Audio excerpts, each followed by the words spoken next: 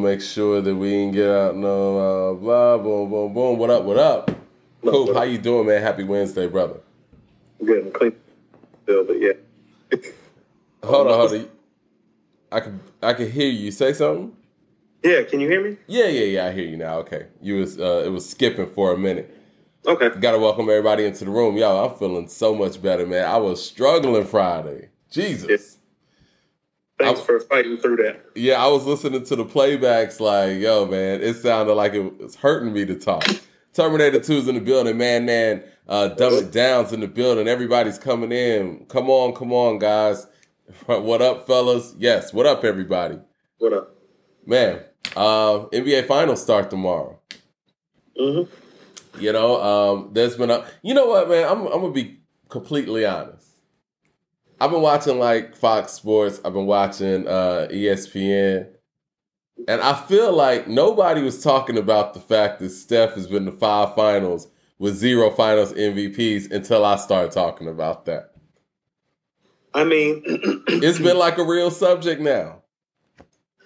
In fairness to you, you were echoing those sentiments before this podcast became a thing. So you're consistent, if nothing else.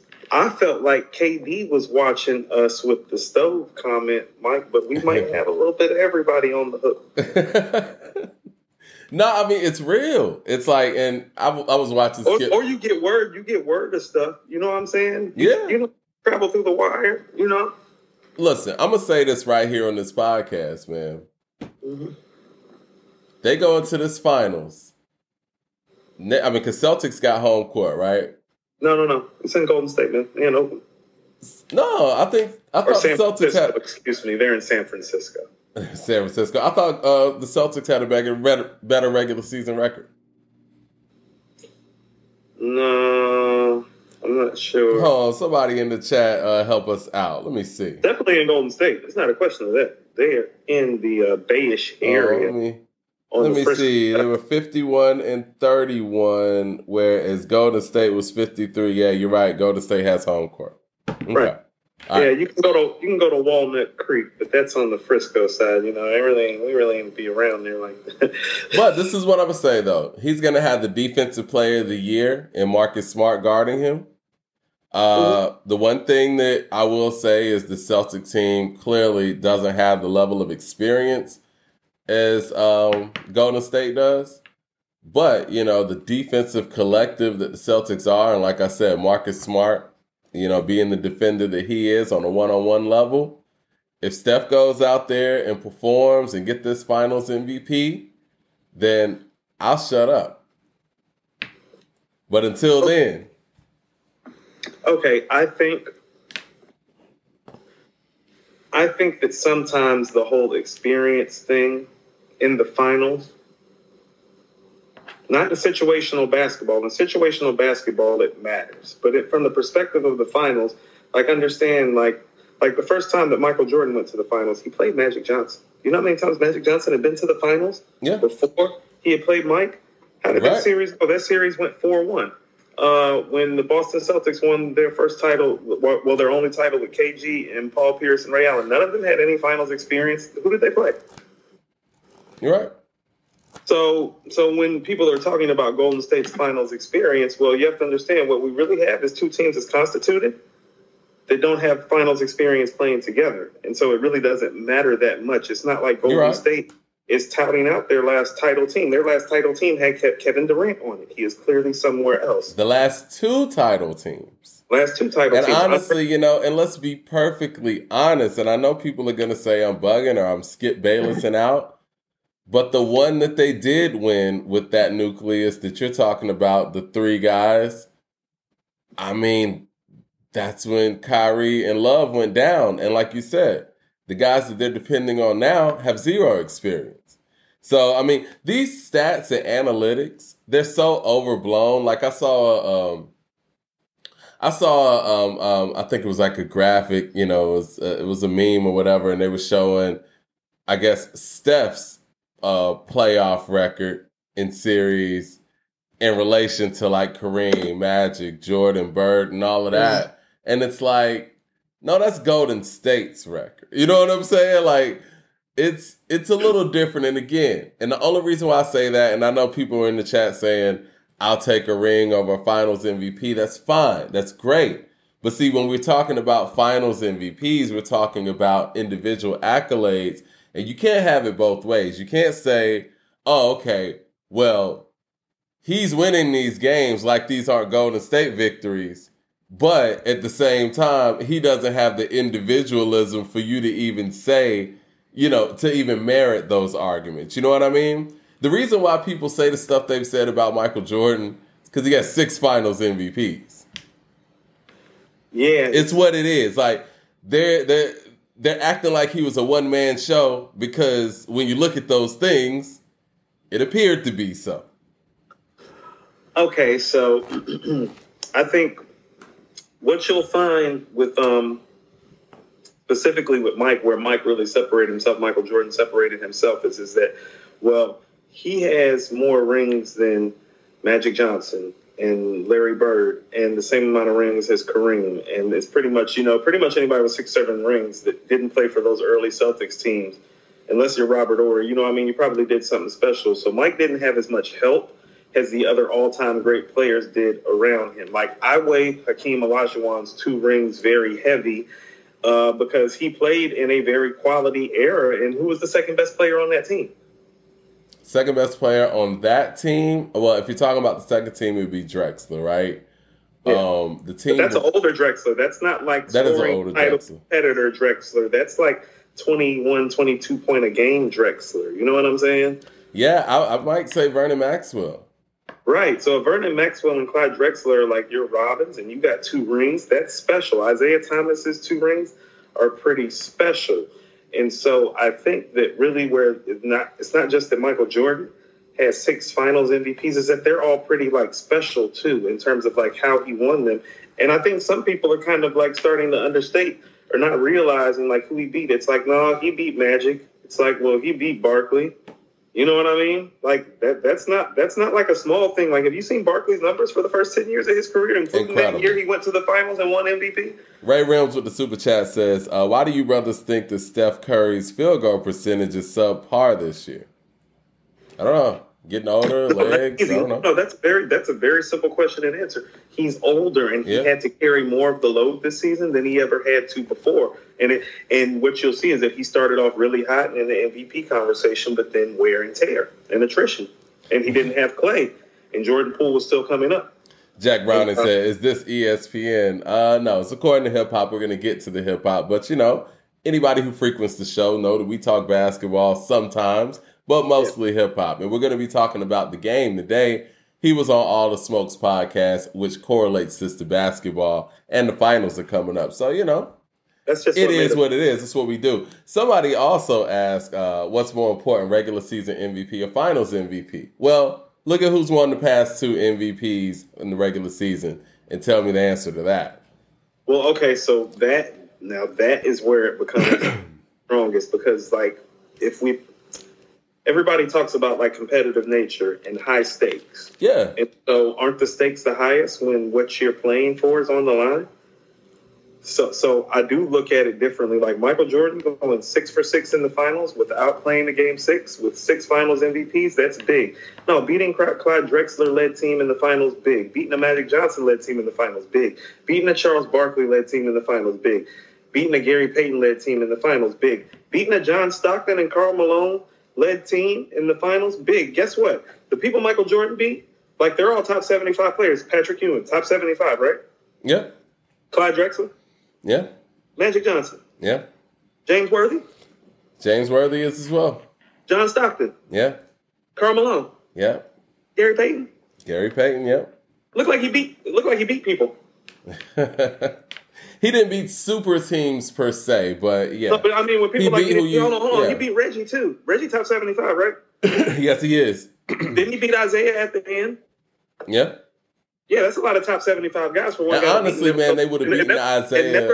And never go to a game 7 in the finals? No, that's big. That's bigger than anybody else's stature. I truly believe they would have beaten Isaiah in 90 if Pippen wouldn't have choked and had, 3 points in 37 minutes and a migraine headache in game 7. But it's a whole nother story. He was definitely primed to. So it's just like we just need to weigh things for what they're worth. And so, like, when I look at Kevin Durant's final, so like when Draymond is making the comment about Steph face more double teams, I'm like, well, why the hell? It's not true. First of all. No, let's stop for a second. And KD confirmed that wasn't true. No, but you're not saying if it is true, why it is true. Well, who was guarding Kevin Durant? You know what? Listen, this is the thing. No. I hear you. Kevin Durant, why would you call? Do you think LeBron James, who is considered by most to either be the greatest or second greatest player all the time, is calling for a double team on KD? Cool. Well, that would explain why there wasn't no double team. Cool. Because LeBron James was guarding him. He's getting guarded by a top 3 all-time player. Hello. And even if that's the case, let's look at the numbers. In 2017, KD averaged 35 in the finals. He was 35, 8, and 6. So you're double teaming the guy that averaged 26? Cut it out, guys. No, but when he's talking about the double team, they're making excuses, man. And that's what I don't like. Talking about the double team thing, he's being guarded by a top 3 all-time player. Do top 3 all-time players call for double teams in the finals? Right. Now, it's true. Blue Collar Hustler says, y'all can talk about whatever the hell you want. I appreciate that, Blue Collar Hustler. We're going to do that. But we are going to get on topic. You know, let's get the games in. One of the last things that I'm going to say when it comes to the Steph thing, and I know a lot of you guys are Steph fans, and really, when I'm looking in the chat, I don't see as many people defending him now as I did like a couple months ago. But either way, can you tell me some of his great not playoff moments, NBA Finals moments? He's been to 5. Does he have like hallmark moments like Giannis had last year? You want to know what's crazy? It's the last game that I remember him going off in was actually that last game that him and Durant played together where Durant got the triple-double.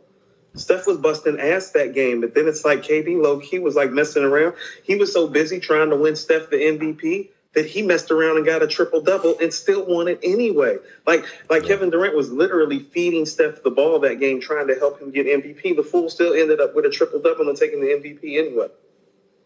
That's the last great game I saw him play in the finals, though. If you really want to know, he did play great that night. He did. You know, it's a little easier to play great when you got Kevin Durant on the other side. You asked, I answered. No, I'm just saying, but I think that the reason why those aren't going to be viewed as such because you got Kevin Durant on the other side. It's not going to be viewed in a way like, you know, when LeBron went crazy in Game 6 of, what was that? When they came back from Golden State. Okay, see, well, here's what I would say. It's just not going to be viewed in that way. It's not going to be viewed in the way that Kawhi went out there and did what he did. We don't have those moments from Steph. We just don't. Now, if you're talking about playing well in a rout, when you're, you know what I'm saying, blowing the team out and you're going to win anyway. No. I feel you because it's like special players have special moments. Like I remember the first time I thought Durant was special. Do you remember when San Antonio had them up 2-0? Mm-hmm. And then he just started busting their ass and the San Antonio didn't win another game. I was like, you don't do that to San Antonio in the playoffs unless you're special. So to put it in context, you talking about the game when Kawhi went down? No, I'm talking. No. I'm talking about they did that to San Antonio twice. I'm talking about when he was with OKC, he did that with Westbrook. That's what I'm talking about. They went down 2-0 when he was in OKC to that Spurs team with all of them on there, and he went out and busted that ass. Yeah. That was like when he was like 25. That's when I'm like, oh, this guy different. You don't do that to Greg Popovich teams in the playoffs while they still got all their horses and stuff. Like these dudes, like that guy different. So Steph doesn't have that, and this is what I mean about Game 6 Clay. If you go back and look at most of Golden State's big playoff moments, they belong to Clay in Game 6. That's why they call him Game 6 Clay. Including against Durant and Westbrook, because, I mean, Clay in Game 6 is the one that really turned that series on his heels, and OKC can never get a grip back after Clay busted their ass in Game 6, right? Yeah, you're right. They weren't the same after that. So, all right, before we get into the topics, though, who you got in this series? You got Golden State or you got Boston? What's your prediction? I was thinking Boston in 6 based on how I thought they were going to do, but it's looking like Boston in 7, but still Boston. I think the matchups, just when you isolate them, favor Boston. defensively speaking, in terms of who they can match up with and not have to really, like, they can play off of these guys. Like, when Steph and Draymond do the switch, it's like, no. I mean, that might be like Jaylen Brown and Marcus Smart switching off.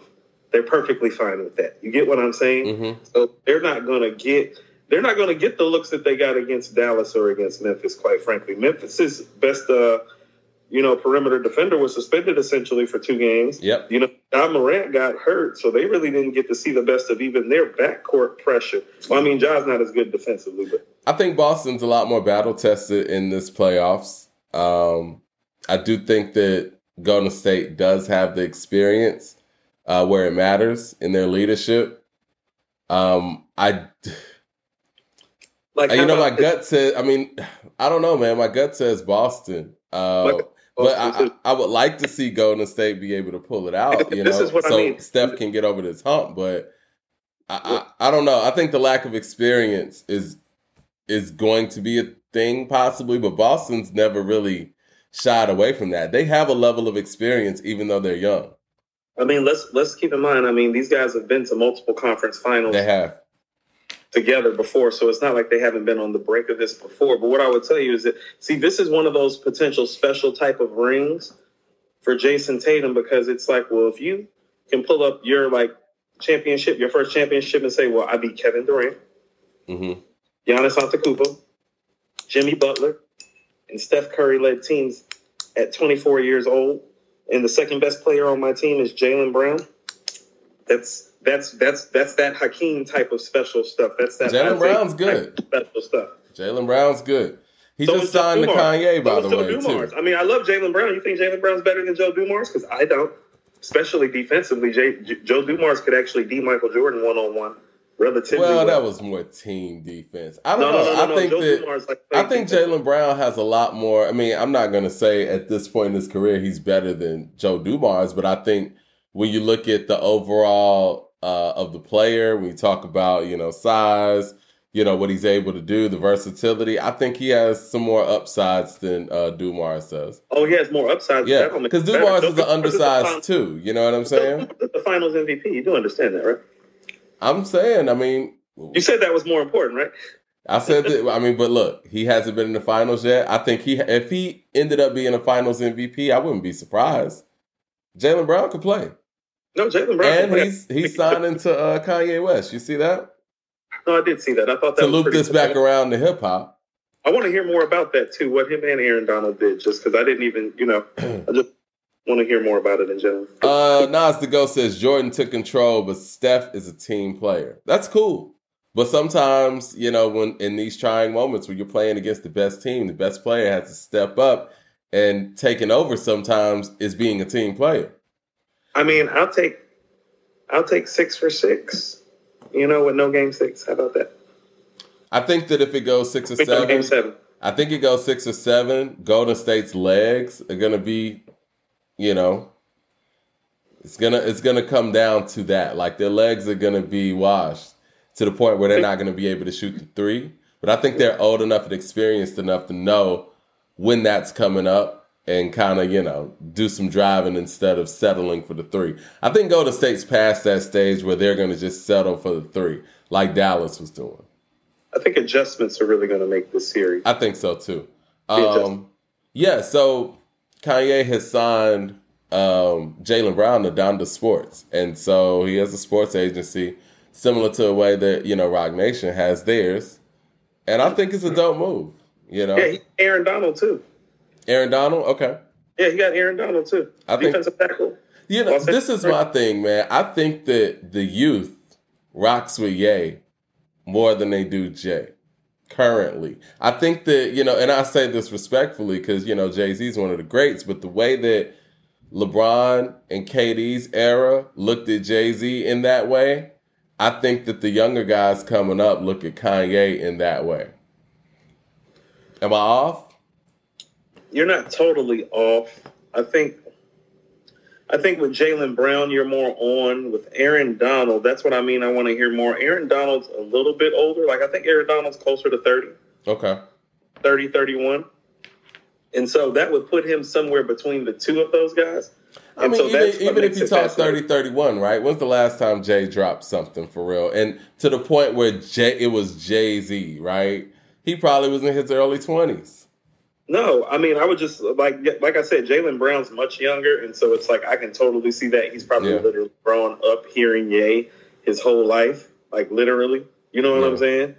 So I could totally see that. I just want to hear more like about the Aaron Donald thing, and also too for the age and for the stage of Aaron Donald is at in his career, because Aaron Donald is probably going to get another massive contract, and then that is all. Jaylen Brown is probably going to get another 2 at least if he stays healthy. So that's why I want to hear more. I'm interested to see what Donda Sports is going to do. I like Kanye being in the sports agency space. I like the more people of the culture in that side of the business, creating jobs and, providing, financial advice and opportunities, basically coming from people who actually care and who aren't going to sit there and watch you go broke. Now, we'll give that to Jay-Z and Roc Nation, and the fact that they got into that space in a time where nobody was really in that space. And their selling point was the fact that, look, we've seen so many people go broke, so many pro athletes, and these agents just, skate in the wind and say nothing about it. We're here to make sure that doesn't happen, and we haven't seen any of those kind of stories with anybody that's been represented by Roc Nation Sports. Ray Rims with the super chat says, one thing that is jarring to me about Jaylen Brown and Jason Tatum is they rarely make key assists to one another. They don't make each other better. Huh. You don't think they make each other better? Well, you might not be able to see it, but they give each other space. And sometimes when you let somebody do their thing, that kind of makes them better too. You're not crowding them. Yeah, Mike and Scotty didn't play like the Karl Malone, like John Stockton game necessarily. A lot of the time it was just them letting each other do what they did. I mean, Mike more so than... Scottie Pippen was incredible, and people don't give Scottie enough credit. Scottie Pippen was incredible. He did a lot of the things that didn't, quote unquote, make the highlights all the time. Of course, his dunks, but just the way he was able to zero in defensively on any key player. Yeah, that's like some cornerback shit. Like that's like some Deion Sanders, I'm gonna take your guy out of the game type of shit. No, that's exactly who that you might not really see, and it might not make the highlights, at least in basketball, but it's there. So like defensively, much like Deion Sanders is considered one of the greatest defensive players of all time, but when people say the greatest, people usually lean towards Lawrence Taylor or Reggie White. But here's the thing that Deion had over those two guys is that Deion could literally take somebody on your other team and take them away. And that was Scottie defensively in his prime when need be. Yeah. And he was the best ever that at least I've seen at it. And for people that have seen Kawhi in his prime defensively one-on-one, I would say turn that up about 2 or 3 notches and you would have Scottie defensively. I mean, obviously you're going to be a great defender. You're guarding Michael Jordan every day in practice. But the thing about both of those guys, you never see them gassed. No, they were going to be in shape. Shout out to 007 in the room, man. I talked to 007 offline, man, and we had some really great conversations. He wanted us to bring up AZ today, and we're going to do that. But 007 says, GS and 6, patiently waiting for game 4. Drillmatic gave Shay Noir a listen. Gave Shay Noir a listen, and she's the female Benny. That's a compliment. Jay can't drop because trends today are shorter. Peace and love, and remember, Wu-Tang is forever. That's one of the things that 007 said to me yesterday. He said Jay-Z is scared to come outside right now because AZ is making Do or Die too. Nas is on the run that he's on. Black Thought is doing what he's doing. And Jay-Z doesn't know where to poke his head in. And listen, I know Jay-Z's an incredible lyricist and, he'll figure it out. But I guess you kind of just got to figure the approach right now. Like, it's so many different lanes. What lane do you jump in? Well, I just want to let you know, Wu-Tang is forever. He's totally right. That's all I heard, Mike. When he said Wu-Tang was forever, that's all you heard. Wu-Tang is forever. Okay. Everybody But yes. All right, so this month, I think they were saying that Nas has a Tribeca premiere this month. And we also got Lupe's album coming at the end of the month. And Drillmatic is coming June 17th. It's called Drillmatic, Mind versus Heart, the game. So he did an interview with All the Smoke to kind of pull all these things together. You know, Matt Barnes and Steven Jackson's podcast. And those guys talked a little bit about basketball and a lot about hip hop. Game talked a lot about a lot of things. He addressed everything. You know, Game is kind of like, on an interviewing level, very similar to Kanye. And it's funny that he mentioned Kanye and their, you know, battle outside of like Nike Town or something back in the day. Those guys are really, really similar. And when you talk about like, I mean, obviously they're very different individuals, but the way they approach the game with a little bit of honesty, whether you agree with them or not, they seem very real when they speak. You know what I'm saying? Which makes for a very entertaining interview. This interview was only an hour. I thought it was a very, very dope interview, but he addressed everything. I think for an hour and 15 minutes, it's definitely very filling. He is a very entertaining interview, whether you agree with him or not, quite frankly. You know, like whether you like his sentiments, his statements, his viewpoints, whether you feel like you're being, whether you feel like there's some hyperbole involved per se, with some of his thoughts, feelings, some of his ethos. You know, he makes for a great interview. This was insightful. It was entertaining. There was a lot to pull from it in a very brief amount of time, which is a mark of somebody who is a good interviewer, because I feel like it's like, man, you know, it usually takes you about 3 or 4 hours to get this much information out of somebody. Right. But he is so candid and so forthright and so free-flowing that you can see why there's so much information in this interview, why him and Kanye have such a close relationship and so forth. So, and I think the fact that it stands out that he's had a really great career too.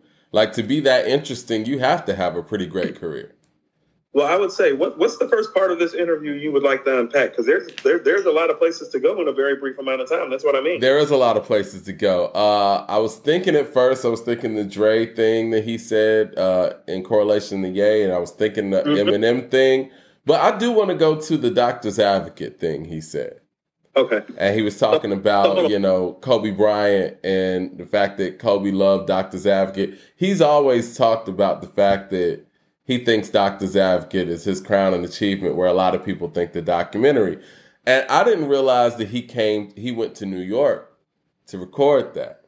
I didn't know that either. And so that reminds me a lot of Ice Cube in America's Most. And we're dealing with the same person. Ice Cube left NWA, left Dre, went to Bomb Squad, recorded this in New York. So hold on. So to piggyback off of your notation of that, because I had noticed the same thing as well. Yeah. Well, one of the things that he goes through in this interview is discussing what happens to him in the process of after he got shot, in terms of how and why he picked up MC and what he did. And he is literally somebody that, as he was sitting there recovering from his gunshot wounds, that was studying what the previous legends before him had done to be great. And so what is Ice Cube's first rabbit that he pulls out of the hat as a solo MC, Mike? Oh, what, Boys in the Hood? No, I mean, as a solo MC, he goes to New York. Oh, yeah. And makes America's Most. So this is Game kind of sticking to the script of his own story about how he studied things after he got shot, because it's a move straight out of Cube's book, with the same person involved, like you so duly noted. Which crazy. Is very ironic, don't you think? It's very ironic. And on top of that, Mike, it's even more problematic. It's very problematic that it's the same mother. And you know what? I think that the overall scope of this, I mean, even with this part of the story, is him just talking about, you know, no pun intended, people playing the game and playing nice. He said, look, the reason why I didn't get all of these things because I didn't play nice. Even down to the quote unquote, you know, him going up into the Interscope office, you know, whatever. That reminded me of Cube too. Remember that story where Cube went in there Like You with know a what I'm baseball saying? bat. Like, Wasn't it like a baseball bat though? yeah. Or a lead pipe or something like Yeah, that? something like that, allegedly, Allegedly. Yeah. An instrument of destruction. Yeah. Yeah. So, I mean, it's very Cube-esque, and I've never compared Game to Cube in any stretch of the imagination, but their approach to things, their whole no-nonsense way about, quote-unquote, not playing the game and not playing nice, they're very similar in that way. And I did Game's approach in that way. You know what? I'm going to be honest. When I first heard the documentary or first heard Game, I wasn't impressed. I didn't get it. I thought he was overhyped, yada, yada. And I see some people in the chat saying Game's overrated, whatever. But over the years, Game has improved his skills immensely. Like, I would say from Doctor's Advocate on. And it's no denying that. I mean, 400 bars, man. Like, and not to mention his battle, he's been battle tested. And he's one of those guys that say what you want to say about him, but you don't want to get in the back and forth diss record wise with Game. Well, he said something very true about himself, even into his relationship with 50. He was like, well, 50 don't play with me but so much because he know I'm going to keep it going. Well, he said, and again, it's funny, man. Like, Game kind of says some things that we say on this show. Seems like fun? Game feels like about 50 musically, like you feel about 50 musically. I don't feel that way. See, people got to understand that it's like, I think some people think because I speak with passion that all of these feelings are like personal thoughts that like I've like gotten myself to believe in my mind, and then I come espouse them out on this podcast in an emotional fashion. But I'm just saying, I try to look at things from the perspective of a fan and what somebody is capable of doing versus what the output is. And so when you make an album like Get Rich or Die Trying, yeah, and then the subsequent projects after it, I mean, like literally, there's more classic stuff on that album probably, or is on par with, than everything else that he did after it. And so that means that stuff's not that good to me because I'm measuring it based on what you're capable of. We can just stay in your box in your wheelhouse. It's like, well, if you're Ice Cube and you make War and Peace, it's like, do I like it? It's like, yeah, but it's like, if you really want to know the truth, it's not America's Most. Yeah, it's like if I want to hear Ice Cube, Predator, and it's definitely not Death Certificate. So it's like, don't tell me that it is.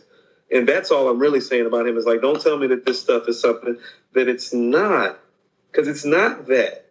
Mad Max with the super chat says, "Yo, what's up? Y'all feeling today? Y'all gonna tune into Dub Aurora? This is one of me projects. One on my project. Yeah. Send it to us, Mad Max. You know we rock with you. I think we got some spam up in here. Send the stuff. Yeah, send the stuff, of course. But okay, what were we saying? Yeah, 50 is not really into the music like that, and I listen. I'll agree with that part of it. No, he's right about that too. Yeah, and he said when it comes to the music, 50 don't want no parts of me. Now, I think the part that I like that he clarified in the way that he did clarify it, people think that when it comes to Eminem, the game is clout chase. Mm-hmm. And I think that he clarified very well in the sense where he's like, listen, I'm just letting y'all know that this guy's not the best. And he even said, because people like pulling up the clip where the game, said Eminem was the best and this and that. He even said they had us thinking that Eminem was the best. It's fine for him 20 years later, people, to feel like, you know what? I don't feel that way anymore. Where's the proof? Where's the evidence, as my man Coop would say? And so 20 years after the fact that people start putting this notion out there that Eminem's one of the GOATs, we don't have the musical evidence. We just covered last episode that one of his biggest songs, the most revered song, the song that he did at the Super Bowl, Lose Yourself, wasn't even the hottest song on the 8 Mile soundtrack when it was out. Wankster was. And I don't care how much Wikipedia searches y'all can do. When that shit was out and people was outside, as my man Jarv says from the Rap Roundtable, Wankster was the record that was playing off of that soundtrack. It was not Lose Yourself. Man with the super chat says Game did say Cube is his GOAT. So he filled his suit. Go ahead, Coop. I'm sorry I interrupted you because I'm about to go in. No, yeah, I felt you coming on. That's why I just went ahead and backed on up. You know what I'm saying? I didn't want no smoke with you, Mike. Go ahead. I think some of the most striking things that he brought up here was, he brought up how, 50 played nice. M played nice. Look at the numbers that they did because they played nice. What could I have done had I played nice? And so he's kind of letting you know in code how the industry really works. And he's telling you in so many terms, it's like, yeah, like they tried to blackball me, but really the New York DJs got behind me and saved me and didn't have a choice but to bump me because my second album was really just as good as my first. But the label didn't want to push me because I had pushed around the guys who really were the bullies that didn't play nice with me first. I push back. I go to New York. And these guys playing nice are the ones that get to sell all the records and get all the budget and get all the notoriety. And listen to what you're hearing this from the mouth of somebody who just sold 5 million records for the company. Yeah. And who was around all of this before any of it even jumped off, with the exception of Eminem's early stuff. But yeah. So I thought that was the most striking, his most striking points in here with me. And maybe it's just because I'm into like us being more financially literate as time goes along in my life. I just understand the value of our financial literacy in this community even more and more as I become older and become even more financially literate myself. Is the financial literacy moments, which is when he's talking about Ye teaching him about the money and how the business side of it works. Well, I thought that maybe if Biggie would have been here, maybe that's what he was trying to say about Jay and looking up to Jay. Because that was actually where I went when I thought about it. It's like, he had reason, even though they were of comparable age and in the game at the same time. And you can keep in mind, at the time, Game's doing bigger numbers than Ye out the gate. Yeah. And so, but still, probably looked up to him because he's probably looking at like, hold on, why your money look like that? My money look like this. And Ye probably like, well, you signed to 4 different types of money. You know. I think the other thing of it too is you signed to this guy, you signed to that guy, you signed to that guy, you signed to that guy. They all got to get a check before you get a check. Game like, damn, they all got to get a check before I get a check. He like, yeah. I think they knew that, right? I think they knew that. Not to interrupt you. I think that the thing is, no, I don't think he knew that. I think the Game felt that, this was family. And this is one of the things that hip hop used to sell artists on, like, Rockefeller family and this and that. And this is why Beanie Siegel and everyone else who felt a certain way really felt emotional about it, because these guys sell this whole thing as family. Puff Daddy and the family. So when big homie's on something, you're thinking, okay, that person gonna teach me. That person's gonna put me on. And one of the things the Game said that really stood out to me was the fact that Dre didn't teach him anything financially.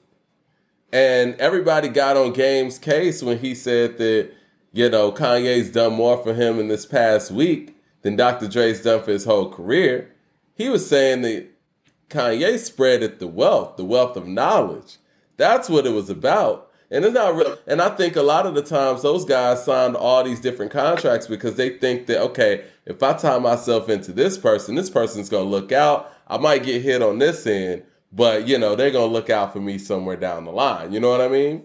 And it never happens. That down the line never happens. And somebody who he was never contractually obligated to, and Kanye West, was the one that actually shared the knowledge. So I believe it's on the Doctor's Advocate. It might be on Old English. Mm-hmm.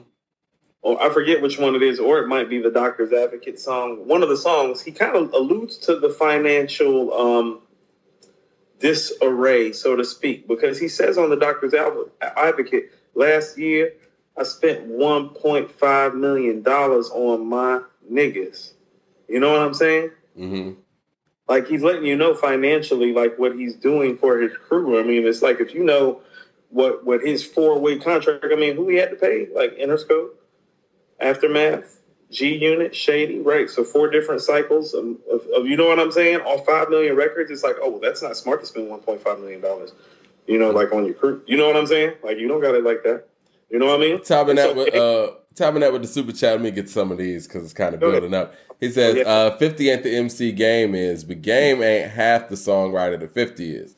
Game consistently backflipping, ruining his comments' credibility. Well, I mean, people change their minds. Miss LB says, did y'all see Hit Boy on Sway? He played the track from Drillmatic. It sounds like it's going to be fire. I heard it. You heard it, Coop? No. You ain't hear it? No. Shit was hard. And Sway was going crazy. Yeah. Hit Boy played like a little snippet of it. If you want to, go on the Twitter real quick while I'm talking to the people. And it's a real quick snippet, but it's hard. If you can find it. But yeah, I think I'm not going to give the whole, it's a 30-second snippet. It's a 30-second snippet, but yeah, it's hard. Does it sound like Ali Boumaier or something? Sound like Ali Boumaier? I mean, nothing sounds like Ali Boumaier, but it's hard. It's enough to make you anticipate the album and what you're going to get. Because, again, Game said in this interview that this is his best album. Everybody says that. Everybody says that. No, Doctor's Advocate, if he feels like Doctor's Advocate is his best album, though, I would agree with him on that because he did put that album together by himself, and he is a much improved rapper. Like, I listened to tracks. I told you, Scream on Him is one of my favorite tracks because it's like, no, I mean, like, he can really rap. Okay. He can rap. Dumb It Down says, y'all gassing Game. Nobody in the chat feels him. Yeah, that's wild to me. I don't know, man. Like I said, I was one of those people that really wasn't feeling him at first. What's that? So that's very disrespectful to Game. Game's put out a very quality catalog. He has. I think that people don't like Game as the individual. I think this is a little bit of T.I. type stuff. And you know what? I think the other thing too, man, him speaking against Eminem's greatness, that never gets you any fans. And I think that's why a lot of people are so reluctant to be honest about the fact that they're not listening to Eminem in the ride. You know what I'm saying? When you're riding out with four folks or whatever Stevie Jackson was saying, you're not going to pop in that Eminem. You know what I'm saying? Nobody in 2000 when the Marshall Mathers LP was like, riding out, about to head on a road trip, wherever. Nobody's like, yo, man, put in that Eminem, dog. I mean, nobody in the locker room is getting ready to go play a game and getting hyped up and like, yo, man, you heard that new Eminem? Throw that shit in. Remember back when, I remember when the Blueprint came out. Speaking of which, and I know I want to get to that Renegade statement in a second too. But you remember when we used to go out, I think it was in Buckhead in Atlanta, man, like the Strip. You could tell what was popping based on what people were playing from their cars. You mean Strip, the steakhouse? No, not the steakhouse. I'm just talking about like the Strip where cars and people were passing. People were walking. Cars were passing by. And you were seeing people just, bumping their music as loud as possible. Mm-hmm. Nobody is playing any Eminem music. So I think this is some of what happened with that. And I've always said this, and I believe I've echoed the sentiment on this show, is that Shady Nation says, lose yourself. I'm playing that shit in the gym right now. And your name is Shady Nation. Go ahead, Coop. I'm sorry. No, you're all good. Jesus Christ. I think when he did Any Man on Sound Bombing, as a hip-hop fan, I was excited because I thought we found a guy who was white, who happened to be in love with hip-hop on a fundamental hip-hop bars, rhymes level worth of spitting. And really what happened was that he got signed to an Interscope subsidiary, which is Dr. Dre's subsidiary Aftermath, and they put him in the machine. He was a hip-hop MC once upon a time. And I think what really happened, and when people are saying, well, we really don't bump his shit, that's because they never made any sort of effort to really make him make hip-hop records after that. That's why I still bring up Any Man off the Sound Bombing, because it's one of those few times where you just hear him like in dope-ass rapper mode, and that's actually what he's best at, Mike, is just being a dope-ass rapper with fly words. But can he sell records like that? I mean, when you're white and you're signed to Interscope and you have Dr. Dre. I mean, Game already broke down the game for you. He's like, well, you're white, so you're going to pull in a white audience. He's like, well, you got Dr. Dre, so you got the streets. It's like, well, you got Interscope, so you got the machine. It's like, no, he wasn't going to lose. And so was he probably going, like, Mike, it wouldn't have, some of these songs that are on the album, they're not of hip hop orientation. And that's the problem with it. It's like, if you want to do that whole single thing, like, I think Guilty Conscience is probably the closest him and Dre did to a rap single. You know what I mean? On some hip hop shit, right? I agree with you. But if you want to do all those other songs, well, it's like, give us an album of a lot of that dope rap shit then. You know what I mean? And it's like, well, you got Dr. Dre, which means you pretty much got access and resources to anything. And it's like the fact that you don't have a catalog where we can go listen to your best stuff and hear about 3 or 4 hip hop songs where you're on some rap shit, Mike, because that's what you really do best. And that's really what got you in the door, even with Dre and all of those guys. It's like, you were white, but you were dope on the mic. It's like, go give me, like, no, there's no excuse that there's not a Primo record at this point. You feel what I'm saying? It's like, no, you don't get to skip. You don't get to skip through that hoop for how dope you are as a lyricist and an MC that they said and that I've even heard from you early on. So it's like, he should have just jumped through some hip-hop hoops and we wouldn't be having these conversations. He didn't jump through hip-hop hoops. He jumped through industry hoops. And that's why we're having this conversation. Well, he was a pop star from the gate, right? Like you said, he had the rap foundation, but he crossed over immediately. And so I think that in that whole notion, he didn't build up like other artists, had to build up. But see, this is my thing. I don't think that on those records, and if he made some rap shit, I don't think he sells those records. I just don't. Dumb It Down says, with the super chat, hold that thought real quick, Coop. He said, Dumb It Down says, I love T.I. and this is not about him. Game is corny. Okay, you feel very strongly about that. Ray Realm says, do you think that Eminem is aware that we rarely listen to him? Respect to the man, his skills, and what he stands for, but the game can beat him in the verses. I think Eminem is very aware who he makes music for.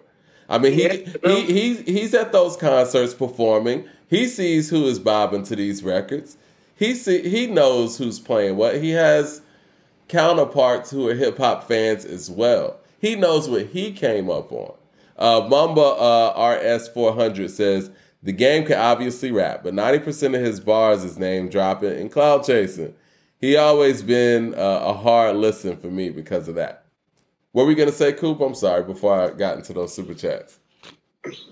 Well, I was actually about to say, so let's talk about the guy who's actually talking about Eminem in this regard, or I guess being the one that's kind of exposing it more or making it more of a thing in an open dialogue that's healthy to have. And I'm going to tell you what, Game is a perfect person to talk about all these situations because he was there. He was there. So it's not like you got an outsider talking. No. This is an insider talking. This is a rapper from Compton that was signed to literally all these subsidiaries, including this guy's subsidiary, has records with this guy. Like, no. He's not just talking out the side of his neck. And sometimes because he does it, much like Ye, it's not respected the way it should, but he's not off base necessarily with any of his comments. But if you go to Game's catalog, what's beautiful about the documentary is that the documentary provided the Game with the blueprint to make his records that he's kept. And that's why the Doctor's Advocate is what he's most proud of, because he's pretty much kept the ethos of the documentary intact, which is, well, I got to give you about 3 to 5 songs that maybe can be played on radio. I got to give my West Coast homies about 2 to 3 joints to let them know that I'm riding for the West hard. But on every Game album, Mike, and you know this, on every Game album, there's about another 2 to 4 songs, Mike. And the 2 to 4 songs are just what? It's just some rap shit, isn't it? Mm-hmm. That's what Ali Boumaier is. Ali Boumaier is with 2 Chainz and Rick Ross. There is no purpose for that song to be like the second song on like one of Game's best albums, except for the simple fact that it's like, man, that's just some dope ass rap shit, isn't it? No, you're right. Hold on. Pray with J. Cole. Name Me King with Pusha T. Is it a production thing? I think. All right, I want to break this down and get real nerdy about it. And it's not hard to give us joints like that, and that's the problem with M. Is what I'm saying. It's M doesn't have a beat like Ala Boombaye in his whole arsenal. But no, he doesn't. But also, I don't think he can rap over that stuff. I'm just gonna be honest. Like you said, there's no excuse for him not to have a premiere track. There's no excuse for him to not have so many different, tracks. But I just don't think he can rap over this stuff. I just don't have the belief that he can rap over this stuff. Like, why would I?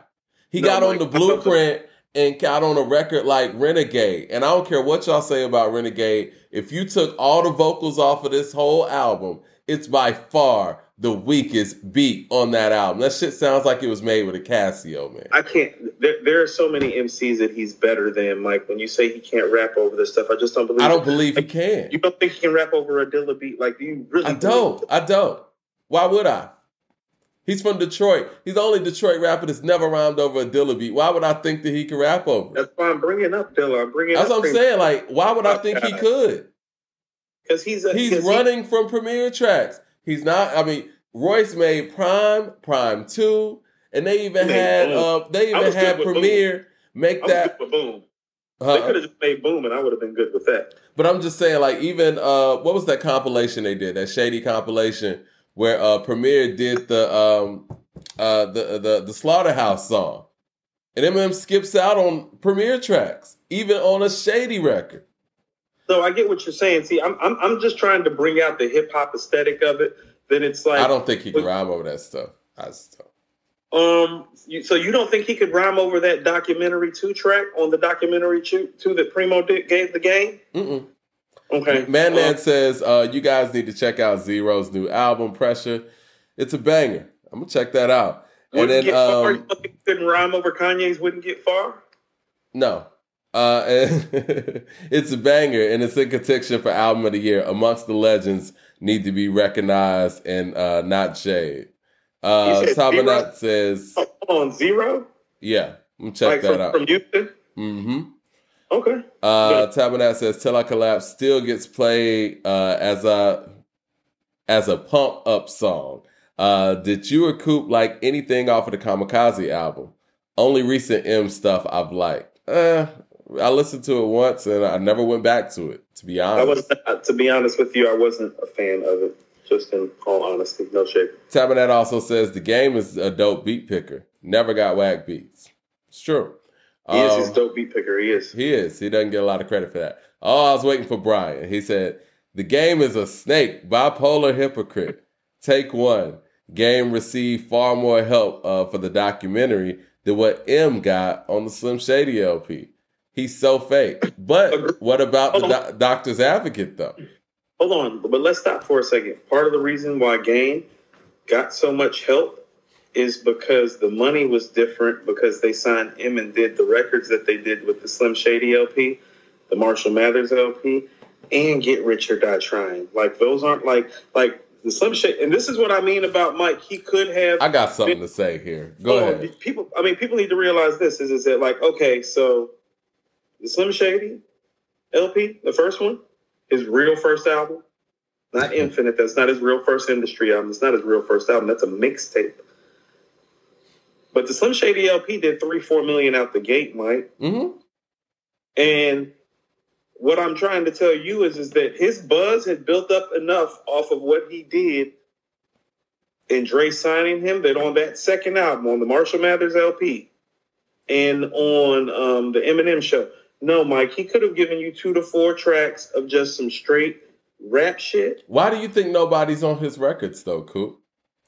Because he's rapping over those whacked out beats. Nobody want, you know what I'm saying? Like, even when you listen to Dr. Dre and what he produces for Eminem, he changes up his sound when he makes an Eminem record. Let's look at 2001, right? Let's look at 2001. Mm-hmm. Listen to all those incredible beats on that album.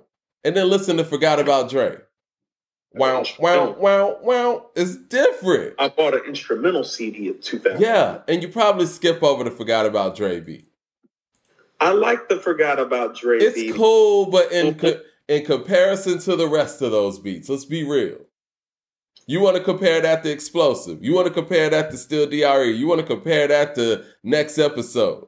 You want to compare that to even The Watcher. Come on, man. Jordan House says, Mike has a solid argument, but I don't think M is incapable of rhyming over things of that ilk. Like when you stand up, like the when you stand up joint with Jazzy Jeff. I remember that. What's the difference, etc. Listen, I like What's the Difference or What's So Different or however they did it. But I think that M was off on that record. He wasn't hit. He couldn't have given you 3 verses on that. Stop the beat a minute. This is, you know what I mean? He wasn't on beat like that. LP says, forgot about Dre beat is dope as fuck though. Is it? It's cool for the Pretty quirky dope. shit. Well, it's cool, but it ain't no, let's be real, man. If you listen to the rest of the beats on that album, just like I'm talking about with the Blueprint, you gonna sit here and play Heart of the City. You gonna sit here and play You Don't Know. You're gonna play the Girls beat, and you gonna play the Renegade beat? Seriously? And on 2001, we're gonna sit here and play we're gonna play Forgot About Dre next to Still DRE. Damn, Explosive. Next Episode. It's levels, man. Can we stop for a second? If we're giving grades to these beats, Coop, let's be real. Those are A beats. What grade are you giving the Forgot About Dre beat? Just based on the beat. If I could speak for a moment. Go ahead. I'm sorry. No, it's cool. Well, Mike, see, I mean, I feel like you kind of unfairly weighted that argument because it's like, well, is the Forgot About Dre beat like an A+, so to speak? Like, no. But, Mike, then you proceeded to name some of the best beats we've ever That's heard. what I'm saying. It's all happening in one session. Dre has to downgrade his beats. Mike, you just named some of the best beats ever, and that's just not fair either. You literally proceeded to name. I didn't switch albums. It's all on the same album. That's part of why There's a consistent thing here. People have to lower their level. Mike, but then you proceeded to name 4 of the best beats of all time. But again, Coop, people have to consistently lower their level for him to get on a track and be able to do something. So when you're saying that, that's valid. That doesn't change the fact that that's a dope record and that's a dope beat. Is it the best stuff on that album? It's like, no, it's not even better than the stuff that he wrote. I think The Watcher is better than Forgot About Dre. Beat-wise and rhyme-wise in terms of how it's executed. Because the message in there is stronger. And that brings... We're going to talk about that in a minute when we get to like the list and stuff. All I'm saying is that he could have just been on some Ali Boom Aye sometime. Or Mike, can't make that stuff. No, that's what I'm saying though. But like, why do you think I keep wanting to scream on him? Like every track, every record, Game has an album where he just does hip hop shit. No More Fun in Games. What's the Just Blaze joint? You know what I'm talking about? Right before Put You on the Game on the documentary. Oh yeah, I know what you're talking about. What's the name of that song? People in the chat, help us out. Yeah. What did he say on there? You ain't got to peep game in the skills without these training wheels. Let's go through the city, your car. When chop you up worse than the Haitians will. Like he's just rapping. Like he does that on the album. Scream on him is like that. Mike, House of Pain on LAX is like that. I like Bigger Than Me even. Like Bigger Than Me. Hold on. The Bulletproof Diaries where he's going back and forth with Ray. What if I was from Compton? What if I was from Staten? I'd be King Kong knocking down buildings in Manhattan. 007 with the super chat says, if you're not incapable, prove it for the naysayers. That's what I say. And that's exactly what Game said too. He was like, listen, if y'all think M's better than me, prove it.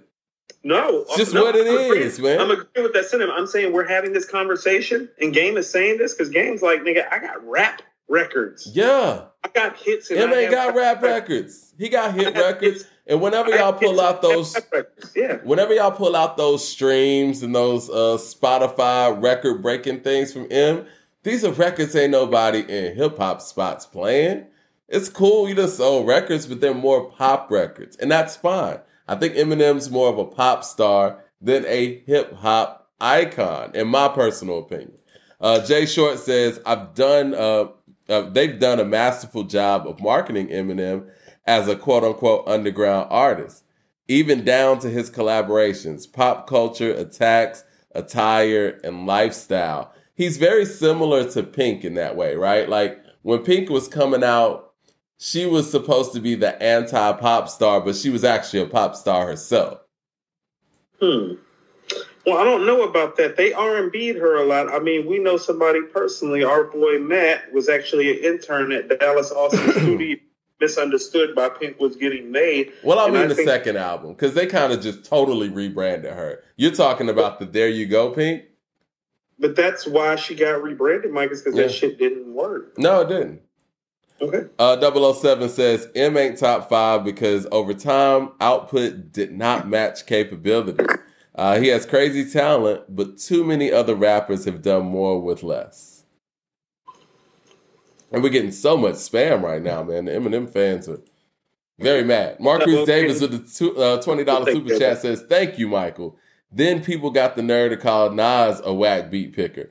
Eminem is an incredible lyricist, but Nas is better, has better albums, and should have sold just as much, with just as much awards. An absolute travesty. I think that's a very good point. People want to claim that Nas is this bad beat picker. Nas has picked way better beats than Eminem. Are we ever going to call Eminem a bad beat picker? Because I think... Hold on. You want to know what? Now, here's what I will say. LP says that Eminem is the worst rapper / producer ever. Go ahead. I will say this. I mean, the beats on the Firm album that people didn't necessarily care for, aren't those beats better than the beats that M be picking? Aren't those like different type of Dre beats? That's what I'm saying. Dre's more versatile as a producer sometimes than he gets credit for. But it's like, no. Does Eminem have a phone tap from Dre? That's exactly what I was about to say. It's like, no, I mean, why can't you do a phone tap or an executive decision or a Desperados? He can't rap over that stuff, man. Aren't those Dre tracks though? Correct me if I'm wrong. Those are Dre beats. Yeah. I know executive decision and phone tap. Those first few songs on the Firm album, Firm Fiasco, phone tap, executive decision. Like, you can't rhyme on those beats? And I'll point phone tap. He's spoken to himself personally loving phone tap as a beat. It's one of his favorite Dre beats. Yeah. And I'll point it out 2001 because it just shows you how much Dre has to switch to accommodate Eminem's style. No, I'm with you. He switched on the Firm album too, and we got Firm and Fiasco, executive decision, phone tap. This Desperados, I will take that. If you are giving me phone tap, we are going to take the switch. In 1999, this is when Dr. Dre was making the Game Don't Wait remix for Warren G and shit. Like, we're getting beats like that coming out of the camp. Eminem ain't got no shit like that. I think Till I Collapse is probably the first thing to it. So whoever made the Till I Collapse. I think M might have made that. Who? I think Eminem might have made that. I could be wrong. Brian with us says, hot take, Eminem got a bigger club record than most rappers have ever had, with Akon Smack That. M produced that too. Superman is a big strip club record. You know what? I think me and Cooper in Atlanta, man, so strip clubs here might be a little different than elsewhere. I've never heard Superman in the goddamn strip club in Atlanta, Georgia, Houston, Texas, or Miami, Florida. Cut it out, guys. And you know what? Smack That's not a good record. It might be a club record, might get some spins. That shit is trash. Let's be real, man. Smack That is slightly entertaining, kind of in the same way that Way Too Sexy is, but Way Too Sexy is way better. That's not even a comparison, man. No, I'm going to give it a little bit of credit. But here's what I will tell you. I have heard... Well, Mike, I've probably been a purveyor of these establishments more than you want when I used to. And I remember Superman did play at a couple of establishments down here when it came out. It was just those were the white girl clubs. I was going to say, that's more of like an Oasis type jump off, right? Well, Mike, you just named one, and I probably the other. That must be like a cheetah type of jump off, I would imagine. I was going to tell you Pony South. Oh, forgot about that one. LP says, Game mustering up fake beef for promo. M ain't responding to this. This has no need. Game is always with the funny stuff. Let the music speak, in my opinion. He wasn't doing that. He was just addressing conversation. because he was asked, let's put this in context. He was asked by Matt Barnes about doing a versus with Eminem. And he said he beat Eminem. And then he went down on that whole tangent about ain't nobody really playing Eminem's records like that. He gave Eminem props as being a talented lyricist, but ain't nobody playing the stuff like that. LP says, oh, Steph, Dubs and 6. Yeah, I know. Yeah, LP's the fan. Good luck, man, for real. I think that they got a chance. Tapping out with the super chat says, I want a Dre album ghostwritten by Eminem. The Watcher is a classic. M's career turned when he made Rap God. That title turned the community against him. You know, maybe.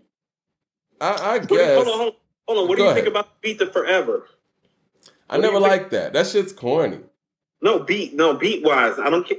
No, I'm asking you beat wise. That dun dun dun dun. I'm cool on that, man. Like, I'm sorry, those beats have no soul to me, man. Like, you know what I mean? I'm not asking him to be Chuck D. I'm asking. I can't bump that stuff, cool. I'm just being honest, man. Like, I never went to my car and was like, yo, man, I got to put on Forever. You know what I'm saying? Like, Leroy might have said something that I personally agree with. Game is better than Kendrick Lamar to me. Well, yeah, I prefer to listen to Game to Kendrick Lamar, even though I don't think Kendrick is better. Let's be fair. Okay, since we're being all the way fair Kendrick's here, not better, and we're talking about him, right? Catalog. The same. Listen to Game's catalog. It's like, man, cut that. The same way that we're talking about. The same way that we're talking about Kendrick's current album, Mr. Morale and the Big Steppers.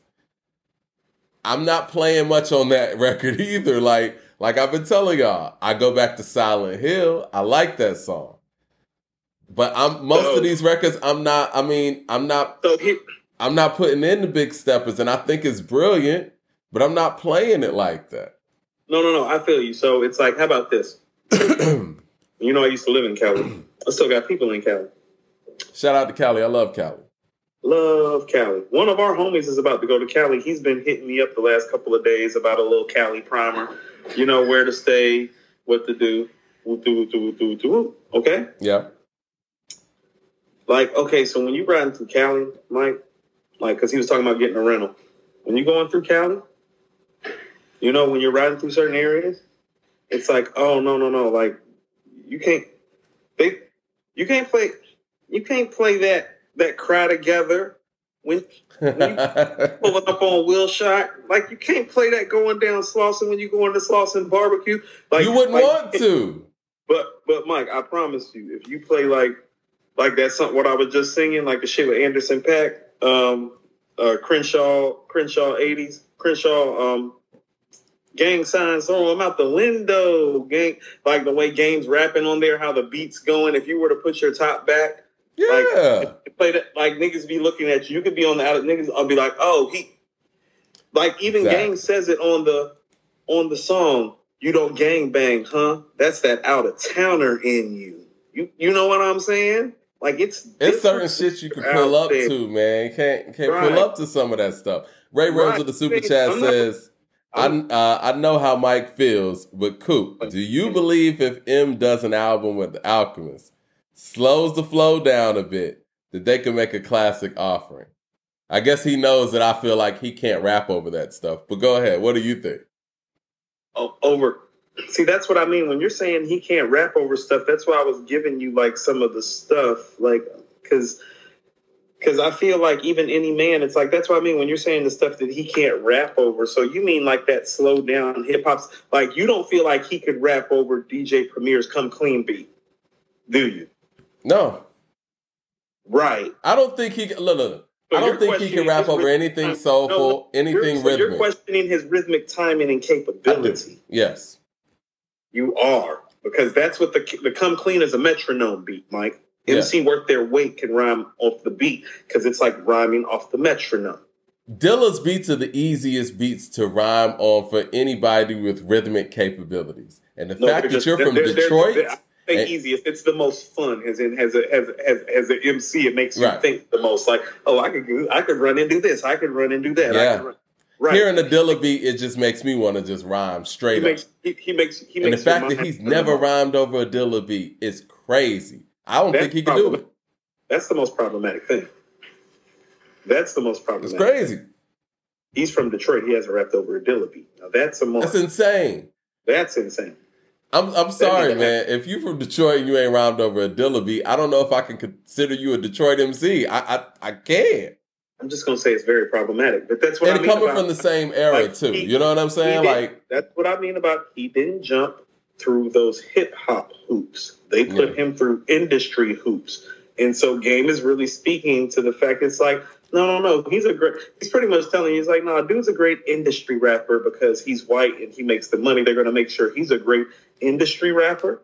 And he got the record sales to back those arguments. Because every Eminem argument is based on two things: record sales and cosigns. What Game is actually saying, he's like, well, you actually got invited to the barbecue, but I'm actually asking you to attend the event officially. It's like, no, you got invited to the barbecue. It's like, no, bring this nigga outside. Let him come kick it. You feel what I'm saying? I think the dope thing about Versus is shown how timeless certain people's records are, how well they've aged, and how hard it is to actually have a catalog where you could go 20 deep with somebody. You know what I'm saying? And all the adulation that Eminem has gotten in this culture, all people are doing is asking you to bring it out. Prove it. Here's the thing about it. And this is going to seem striking to say. Objectively speaking, not personally who you're a fan of. Like if you're a fan of Scarface, you can probably go pull 20 records in the first 4 albums and be like, I got something that'll beat you. But that's if you're a fan. If you're probably being realistic, you probably get the album 6 or 7 before you be able to pull 20 Scarface songs that you could pull and put out. I'm saying this as a Nas fan. It's like, no, if I was just to go through his first 4 albums to have to pull stuff, it's like, I like it, but I don't love it outside of Illmatic because I'll have to pull all of Illmatic at that point, and I don't like having to pull all of Illmatic to do a 20-pack. But when you got an album like that, you got an advantage. No. Okay, so maybe he's not a good artist to go through because that's a succinct advantage. Let's go to Jay. Let's go to Jay's first 4 albums because he doesn't have Illmatic. Like Reasonable Doubt is like an all-time great album. Yeah. But the Blueprint wouldn't make that stratosphere. But so those first 4 albums would be Reasonable Doubt, Volume 1, Volume 2, and Volume 3, right? Yeah, I think he has a lot of heat even in that because you're getting a different Jay. You're getting that B-side Jay that he really leans on, which I think is some of his more quality material. Right. That's okay. So what I'm saying is the quality material is there.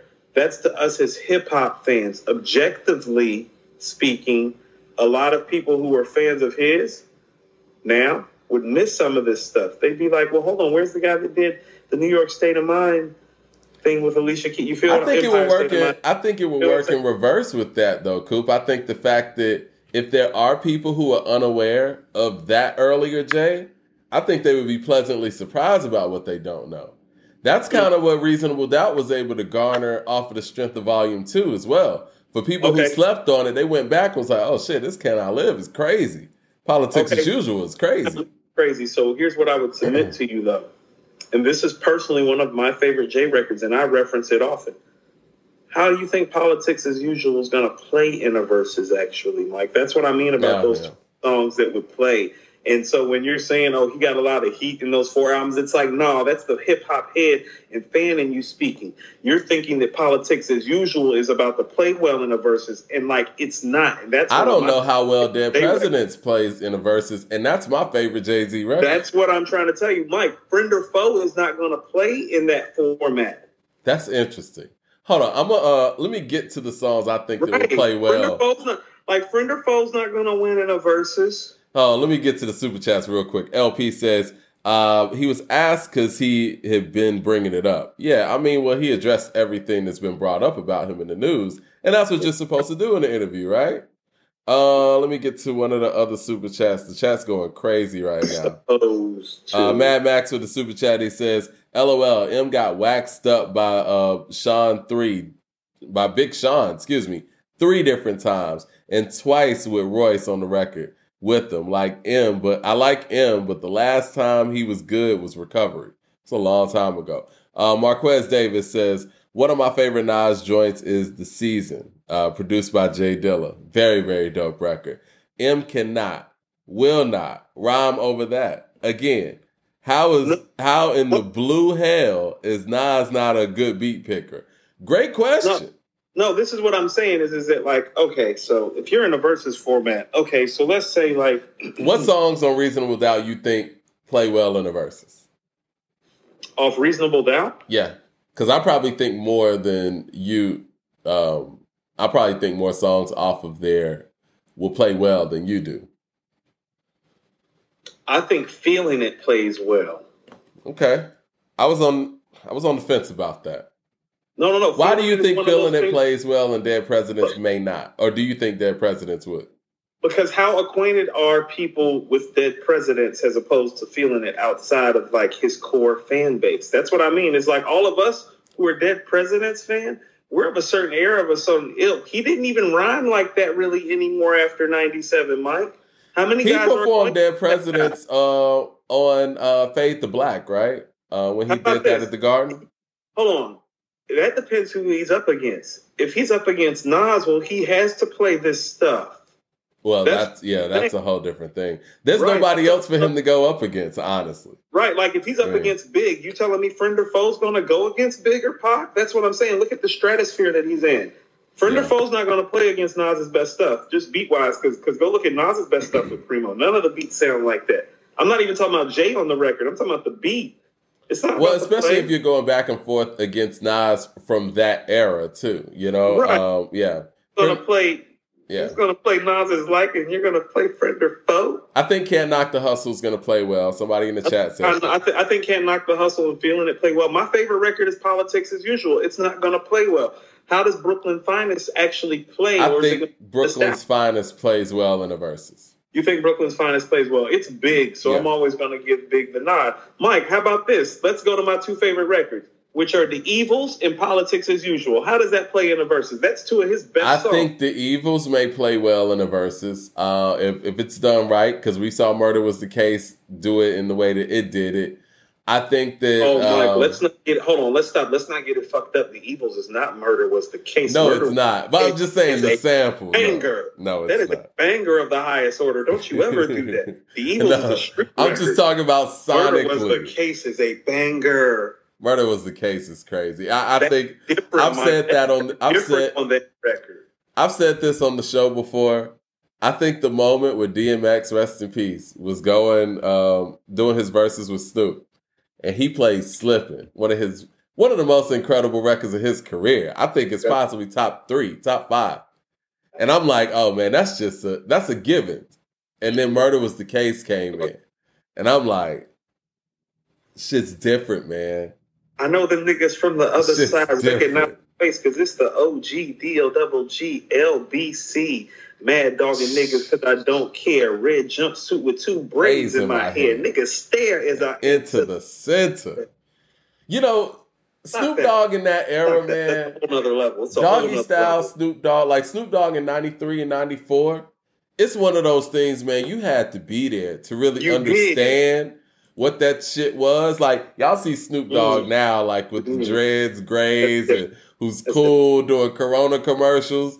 Nah, man, like you had to be there to really understand what that Snoop wave was like. That shit was, I don't think there's nothing like it.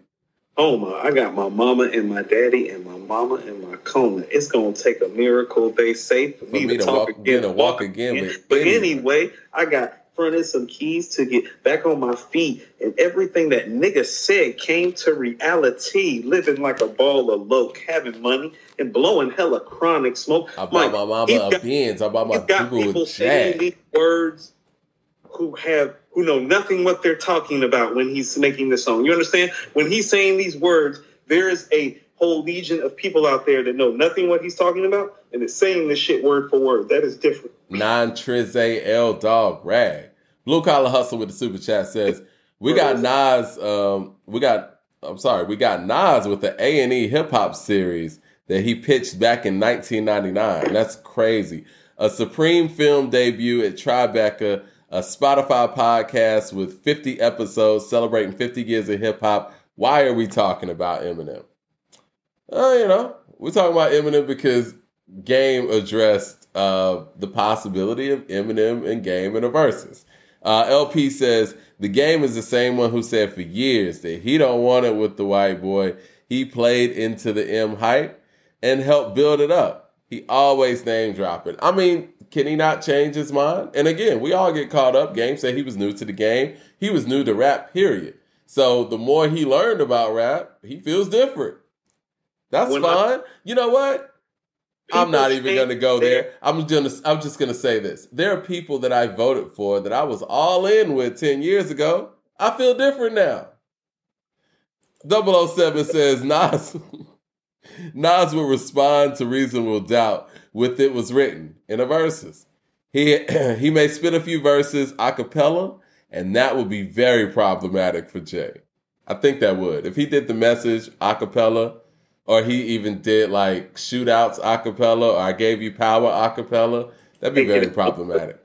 Mad Max says, hold up, Murder Is the Case was not better than Slippin'. You might say that in a vacuum, but if you hear them side by side, you may feel different. I don't think people understand. Murder was like, Mike. If I saw them on a piece of paper and didn't watch the verses, I might feel you. I might be like, you know what? It's close. But when you hear them back to back, go back and look at that verses and tell me you feel that way. Doggy Style is different. It is very different. It's different. It's different. You're not beating those records. You're not beating those records. I said that before the verses happened. I was like, listen, those Dr. Dre best rap songs ever. I said those Dr. Dre beats not one of the best rap songs ever. Like The Evils, as great as The Evils is, like lyrically, on a lyrical level, it's not one of like the greatest rap songs ever. Murder Was the Case is one of the best rap. Like Snoop had a run where he was literally in the process of making like 20 of like the 100 best rap songs ever. When I listen to the Chronic and Doggy Style, I think 20 of the best 100 rap songs ever, Mike. Like, listen, when I listen to the Chronic and Doggy Style, I say these guys made some of the best hip hop music ever made. Mike, just real quick, can I interest you in Deep Cover? Is that one of the best 100 rap songs you've ever heard? I don't even know, man. I don't even know. I wouldn't be mad if you said it was. They've made stuff that has even trumped that. Nothing But a G Thing. Yeah. Let Me Ride. Yeah. Dre Day. Yeah. These Nuts. Lil Ghetto Boy. You know what I think is one of the best. Murder Was the Case. Lottie Dottie. You know what I think is one of the best hip hop singles ever. Dog World. You know what I think is one of the best hip hop singles ever made is Who Am I? What's My Name? What's my name? The way that shit plays. No, he went on a tear, Mike. That's a tear. Like from the moment that you heard him all the way through Doggy Style, like that's a tear. Those are like singles that some of like they're singles, but they're gangster, but it's great rap shit. It's like it's everything, and you're saying the words. Go listen to What's My Name. I want everybody out there who may not feel what I'm saying to put their headphones on and listen to What's My Name. It's one of those records that from the intro to the first hook to the first couple bars, from the depths of the sea to the end to the outro, like the shit is perfect. It's perfect. I don't know what else to say. Like it's perfect from the beginning to end. It's like Whitney's "I Will Always Love You." That shit is perfect from beginning to end. These are perfect records. The L Web 100 says Murder Was the Case is fire, especially the remix. Yeah, it is. He is I am him. Slim with the tilted grip. Listen, how many lines is Jay taking from that record? I mean, how many people have taken loans from Doggy Style? How does Nas come in the Uchi Wally remix? Ray Realm says Murder Was the Case is the greatest story in rap history. Movie music. Sonically, that shit is That's what crazy. I mean. It's different. That stuff is different. Yep.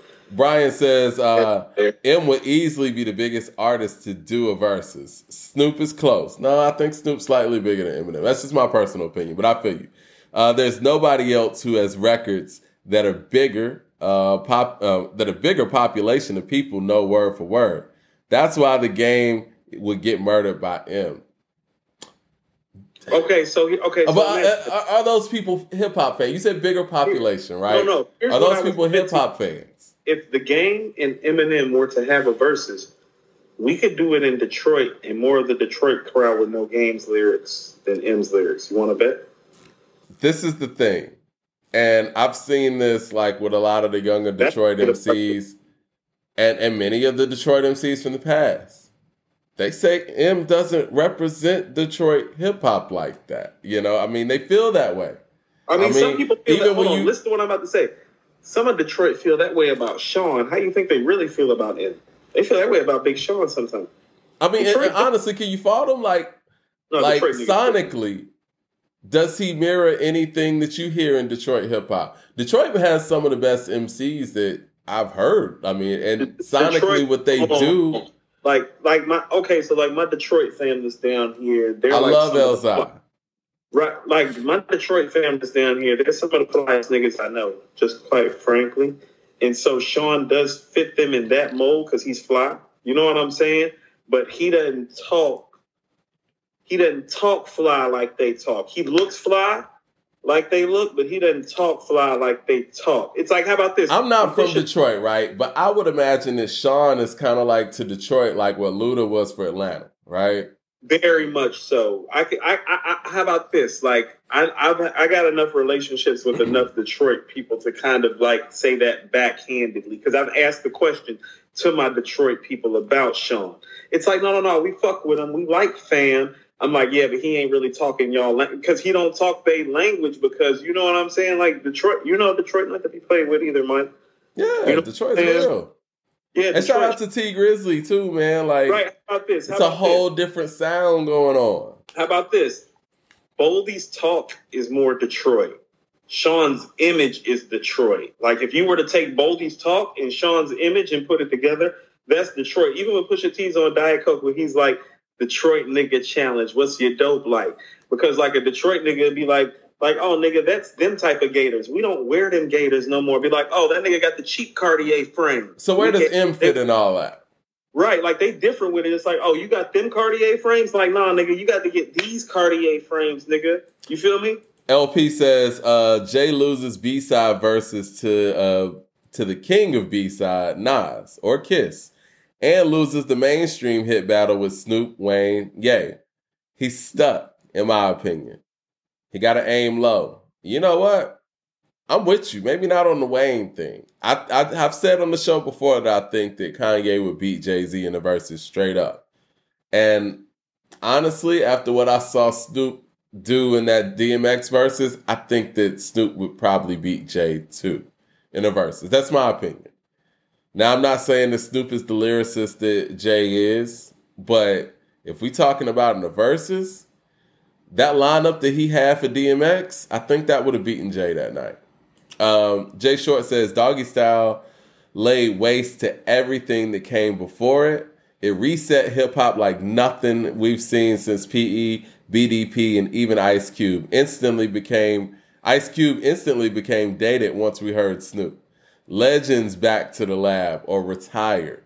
That's true, because this is 93. So here's what Snoop did for the West Coast. That Chuck D inspired form of rhyming that inspired Ice Cube started to die right there with Snoop on The Chronic. And you kind of hear it in Cube too, because Cube's more laid back in the releases after The Chronic. Yeah. Not Doggy Style, because the Doggy Style's getting made while he's dropping some of his shit. But you can hear the difference in Cube from that, because like Chuck D's so inspirational to a generation. People don't understand how many people Chuck D inspired to rhyme. Yeah. They weren't from New York. Because Chuck D inspired people who weren't from New York, that weren't involved with hip hop, that it was okay to be black and proud. Talk to them about things they weren't hearing about in school. Right. And so Chuck D is a big buy-in for that Ice Cube. I've heard Method Man even say that. No, all those guys, like, because Wu-Tang's 93, like all those, Chuck had people motivated and loving their blackness. And because they love their blackness, Mike, even if they feel like they couldn't make it out their hood, guess what they felt like they could do? They felt like they could MC. Yeah. Chuck. Nas the GOAT says, I'm sorry, but slipping is better. It hits your soul. I'm not mad at that. Yeah. Murder Was the Case hit the system, though. It hits the system hard, man. The system. It's very tough to beat. In a versus format, it's very tough to beat. Man says Snoop had joints on Death Row soundtrack also. Yeah, Snoop got joints everywhere. Listen to what I'm saying. Listen to how memorable Snoop is. Snoop has a commercial right now where what is the white dude saying in the commercial? Snoop D-O-double-G, right? What's he saying on Murder Was a Case? I know them niggas from the other side recognize my face because it's the OG, what? Yeah. D-double-G. That's what I'm saying. That's how long and how deep like that shit hits in the system. Okay? He's an updated version of Slick Rick to an extent, you know? He's the extension of, yeah. 007 says, the more y'all talk, the more M falls. His hip-hop contribution record-wise standpoint is weak. M has capabilities, but Sean is a better songwriter and rapper. Then who? Than Eminem. I think that Sean has songs that people are going to ride to and play more than M does. And I think that, and I only say that because Sean and Eminem kind of stand out from, I guess, the other Detroit MCs, because like you said, a lot of the Detroit MCs are kind of like the Detroit sound, whereas Sean and M are kind of like mainstream guys that are from Detroit. Just the Detroit rhetoric. So here's what I mean when I'm saying Detroit rhetoric. I got a friend, you know the friend, it's a mutual friend of ours. Her husband's from Detroit. I put her on the phone one day with my homie who's from Detroit, because I was thinking to myself one day, I'm like, hold on, I'm like, your husband's from Detroit. I'm like, he might know my guy. I put them on the phone. They literally lived a few blocks from each other. One is older than the other one, but they had a mutual homie, and here's how the conversation went. I'm on speakerphone. I'm at their house. This Detroit niggas talking. He's like, he was like, you remember Lil such and such? I can't say his name. You remember Lil such and such? He's like, that was the nigga that always had the flash on the bike. He's like, remember when that nigga used to always have the Gucci shit, had a Louis Vuitton shit, had a whoop-de-whoop-de-whoop, and they started naming the outfits and the styles of the outfits. He's like, oh, he had the such and such and such and such type of shades with the such and such sneakers that we're winning. He's like, yeah, that's my nigga. That's how deep that shit run in Detroit with how they talk. That's that Detroit talk. And that's what I'm saying. It's like, well, M don't talk like Detroit niggas talk, and neither do Sean really. Like, Boldy talk like a Detroit nigga. You know what I'm saying? Like, Boldy will tell you he's in the middle of doing a deal, but he'll tell you what he's wearing while he's doing a deal. That's Detroit nigga shit. Well, it's like, you know, Atlanta has this too. Chicago has this as well. It's like with Detroit, you got the street shit on what Boldy's doing. You know what I'm saying? You got the street shit that's like, you know what I'm saying, on the younger side of things. And then you got the underground side of things, like, you know, what Black Milk and Elzai and all of these guys do. And, you know, it's like 3-4 dimensions here when it comes to what Detroit's doing hip-hop wise, right? Right. And it's like none of those things M really fits into. Not even the underground side of what Detroit does. And even though Royce is a well-known individual, Royce will make a record with Black Milk. Royce will make a record with Elzai. Royce will go out there and, you know what I'm saying, jump on a Dilla track. That's why I said he's the best MC out of Detroit, though, because he does all the things. But I'm saying it's like, why? And he still talk fly like a Detroit nigga. How can you be considered one of the greatest MCs overall and you're not even that in your city, is what I'm saying. And I think that's the point to me that makes me feel like, okay, well, yeah, he's a big star, he's a big pop star that actually raps. But if you don't mean that to Detroit hip hop, how can you mean that to hip hop altogether? You know what I mean? So here is where, as a hip hop fan, he is so. I mean this sincerely. Like, let's say there was a battle rap challenge going on in Detroit right now, and all of the best of the best, current, like everybody showed up. Oh, if he walks in the room, he is the person that you're most concerned with, and rightfully so. You feel what I'm saying, Mike? I don't agree, but okay. Mike, I know you don't feel that way. I know you don't prove it. It's never been proven. These things are movies, man. Mike, he proved it when he got out the situation. This is the scene that he come from. Part of this underground rap scene that you're talking about. That was a million years ago. It was a million years ago, but this underground rap scene that you're talking about in Detroit, well, he had something to do with it being such a thriving scene, because it is the scene that he got pulled from. Hip hop's biggest selling artist got pulled from the Detroit underground rap scene. But this is the thing, though, to do with that scene being a thing. No, Mike, he has something to do with that scene being a thing just for that alone. We never talk about what Jay's done on the battle scene in New York. We never talk about what DMX has done when his battling days. LL, guys like that, because we don't have to, because they went out there and actually had a career and actually had records that makes it where you don't even have to talk about those things. No. Everybody from a certain era comes from a certain level of battling. If you come from the early 90s of rapping, and especially in New York, on a competitive level, you had to rap against other MCs because everybody was rapping. You had to find out who was the best rapper in the area. And how did they find that out? Without records, right? And I agree with you totally when you were echoing that sentiment. But what I'm saying is, if you put all those dudes in the room, oh, he's the one that everybody's looking at like it's a problem, because he is. He's that kind of problem as an MC. He is. I don't care what you say, Mike. He's that type of problem as an MC. That's never been proven, man. I mean, we have grainy videos. We have a movie. We have a movie to go on. B-Rabbit, he might have been a problem, but Eminem, I don't know. The L Web 100 says, I always did like Snoop's work with the Neptunes too. Let's Get Blown is fire. Yeah, it is. I actually bought the album when I heard Let's Get Blown. Let's Get Blown. I used to be one of those guys that it would take me, for certain artists or for certain albums, it would take me 3 singles before I bought an album. Because I got tricked by that Rough Riders 2, Volume 2, you know. I talk about that on the show a lot. It really hurt my heart, man.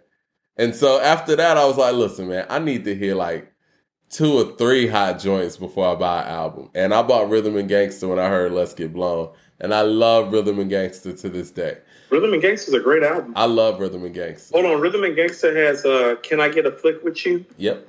Ups and Downs. That's one of my personal favorites. Ups and Downs is the shit. Yep. Drop It Like It's Hot, of course. Mm-hmm. Let's Get Blown. Bang Out is on there. Bang Out's on there. Bang Out's hard. I Never Leave You is awesome. I'll Never Leave You, yeah. Dope album, man. I love, you know what, I might play that tonight. The intro to Rhythm and Gangsta. Alchemist did that, I believe. Speaking of Alchemist. Alchemist did that intro? Yeah, I think so, yeah. That's beautiful. Yeah. I love that intro. No, that's a great album. That's one of his best 3 projects. It's second, in my opinion. Tabanet says, any love for Danny Brown? Yeah, Danny Brown's part of the scene too. Like, I love Danny Brown. These guys are Detroit, and it's like, I don't think that you'd be far-fetched to find any MC that you guys have put in your top whatever, and they not have any connection to their city. You know what I'm saying? Like, that's just so wild. Mm-hmm. When you think about it in those terms, like, even with Kenny, even though Kendrick has kind of gone off and done his thing, he always made records with J-Rock. You know what I'm saying? He comes from making records with The Game. He comes from, you know what I'm saying, making records with Compton people. But when's the last time he did it? It's been a minute, but Eminem never did it. Jay Short says, why don't you guys rate M's last 4 albums? I mean, y'all don't want to hear me rate those albums. What did you think about his last 4 albums? Not a lot, but not a lot in the sense that it's like, first of all, I would have to, okay, so in all honesty and in full clarity, I would have to go back and pull the names up of all 4 albums and when they came out to tell you. No. Hold on one second, because I'm actually going to do that right now. Okay, well, LP with Super Chat says Rough Riders Volume 2 was such a disappointment. Yes, it was. And you know what? At the time, I bought Volume 2. Hosed. I could look at the track listing of that and tell that wasn't about to be fire, though. Yeah. You know, I should have just bought Volume 1, because I bought Volume 2 and didn't have Volume 1 yet. You didn't have Volume 1? I was tripping. That was money. That was okay, so Music to Be Murdered By. Okay. Kamikaze, which is taking from the Beastie Boys theme. It's the back end of the plane instead of the front end, like on License to Ill. Right, I don't think people know that enough. And Revival. Okay, so the last 4 would be Music to Be Murdered By, Kamikaze, Revival, and the Marshall Mathers LP2, which would be 2013. I'll tell you that the Marshall Mathers LP2 was the last one that I listened to more than 2 times. I'm going to be real, guys, and I'm not just saying this.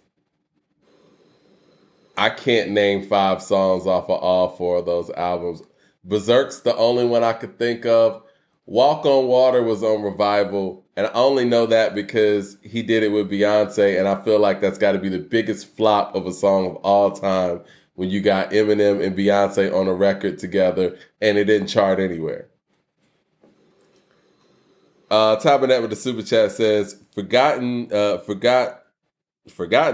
collab album with the 213, The Hard Way. Hey, I love that record too. Forgot about that too. I haven't listened to that in a long time. I actually like that album that he did with the Neptunes too. It was more of like, some singing going on and stuff, but it was cool. OG TK Cole, my guy, he says, I know I say this all the time when y'all speak on Eminem, but Coop, you're wrong on this one.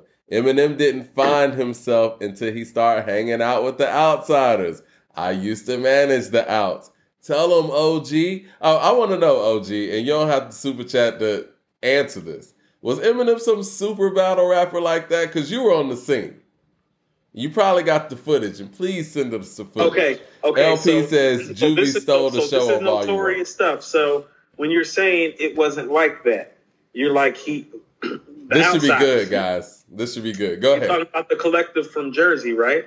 Talking about Digga and all them, right? Yeah. Young Z. Yeah, all of them, and that's how he got plugged in. And that's how he got plugged into the whole, I guess, like that whole collective, like the Roots, Talib, like I guess that's how he got in that whole conscious rap group collective. Yeah. Correct? It's via the Outsiders, right? Mm-hmm. So how old is he when he's coming in? Because I'm not saying that like that didn't shape it, but that's what I'm saying is that in that time period that he's talking about, what's his name? OG? Yeah, OG TK Cole, yeah. OG TK, like in that time frame that I'm talking about. Those records that he was making around that time, that's what I'm saying that he is missing. Do you think the MTV would have played those records? Those records that collective inspired within him, that he was making, that path that he was on when he was with them. I'm not trying to take anything away from the inspiration, because him saying that is very plausible. But that doesn't take away the fact that he had something to do with Detroit's underground rap scene, and that doesn't take away my overall sentiment that we're really having this conversation, because he did not make these types of records. So I'm with OG actually. Like, I'm not saying that like he had found himself and he was this all-time great lyricist and battle MC. I'm saying he was the best shit smoking out of Detroit, and that got him to where you seen him at, where y'all maybe cultivated him and got him to a certain point. But I know that guy that I was hearing on Sound Bombing and those freestyles and on Sway, like all that shit that I was hearing, no, that was somebody that was more rooted in hip-hop fundamentals than hi, my name is who? Slim Shady. No, that wasn't the dude that I heard. And OGTK Cole will probably give credence to that too. And that's all I'm saying is that he should have balanced the two. It's like, if you're going to do that, go do this rap shit that you was doing. I think that, all right, there's a thing I believe, and I remember back then it was like the backpack rappers were viewed in a certain way, and the guys who actually sold albums were viewed a certain way in hip-hop. And I credit Kanye West for bridging that gap. But I think that they probably felt like if M would have continued to do those records you're talking about, he would have been another like High and Mighty. You remember them? Of course. Yeah. And I think that's what they were trying to stay away from. That's why you get a Hi, My Name Is. They weren't concerned with making hip-hop records, and that's my only point. I know we want to give Eminem hip-hop credit for his rhyming skills, but if somebody has those skills and they go out there and you intentionally make non-hip-hop records, can we give them hip-hop credit? And I only say that because his music doesn't get played in hip-hop spots because he wasn't making hip-hop records. Do you feel like Hi, My Name Is a hip-hop record?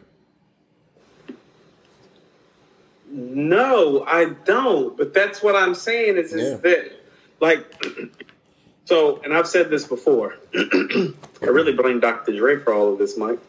I really, really do. Because he knows I blame better. Eminem for this because he can't rhyme over that stuff. No. That's not how I feel. I feel like Eminem came along at a time where Dr. Dre was desperate.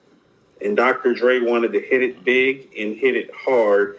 And Eminem provided him, because of his lack of melanin, the opportunity to do so. And so he did not invest in the hip-hop community musically like he should with M. So this is some of Dr. Dre's doing, because when OGTK is talking about the tutelage of M with the Outsiders, it's like, well, there's a second level of tutelage that was supposed to occur where Dre was supposed to keep certain things intact that got him here. Because here's what happens when you don't keep things intact. You get criticized to a degree. It's one of the things that Jay has struggled with. It's like, well, you came in talking a lot of big boy, dope boy shit. It's like, well, you don't sell dope anymore. And it's like, you believe in Allah now. And it's like, no. All of those things are beautiful for you. But that ain't really what you fed us. You fed me, the nigga that was rhyming out of apartment 4B. Me and my code B didn't have no key. Pick the mailbox lock, right? That's you, right? Like, that was you. That's the shit you sold me on. So when you talking about because Allah said so 20 years later, it's like, what happened to the nigga from apartment 4B? Can you give me some of that guy? Well, can you that guy's gone. To be that guy. I'm asking, can you give me some of that guy from apartment 4B? Can you give me some 97 Hope? Is he there? No, Hello? that guy's gone, man. This is what you got.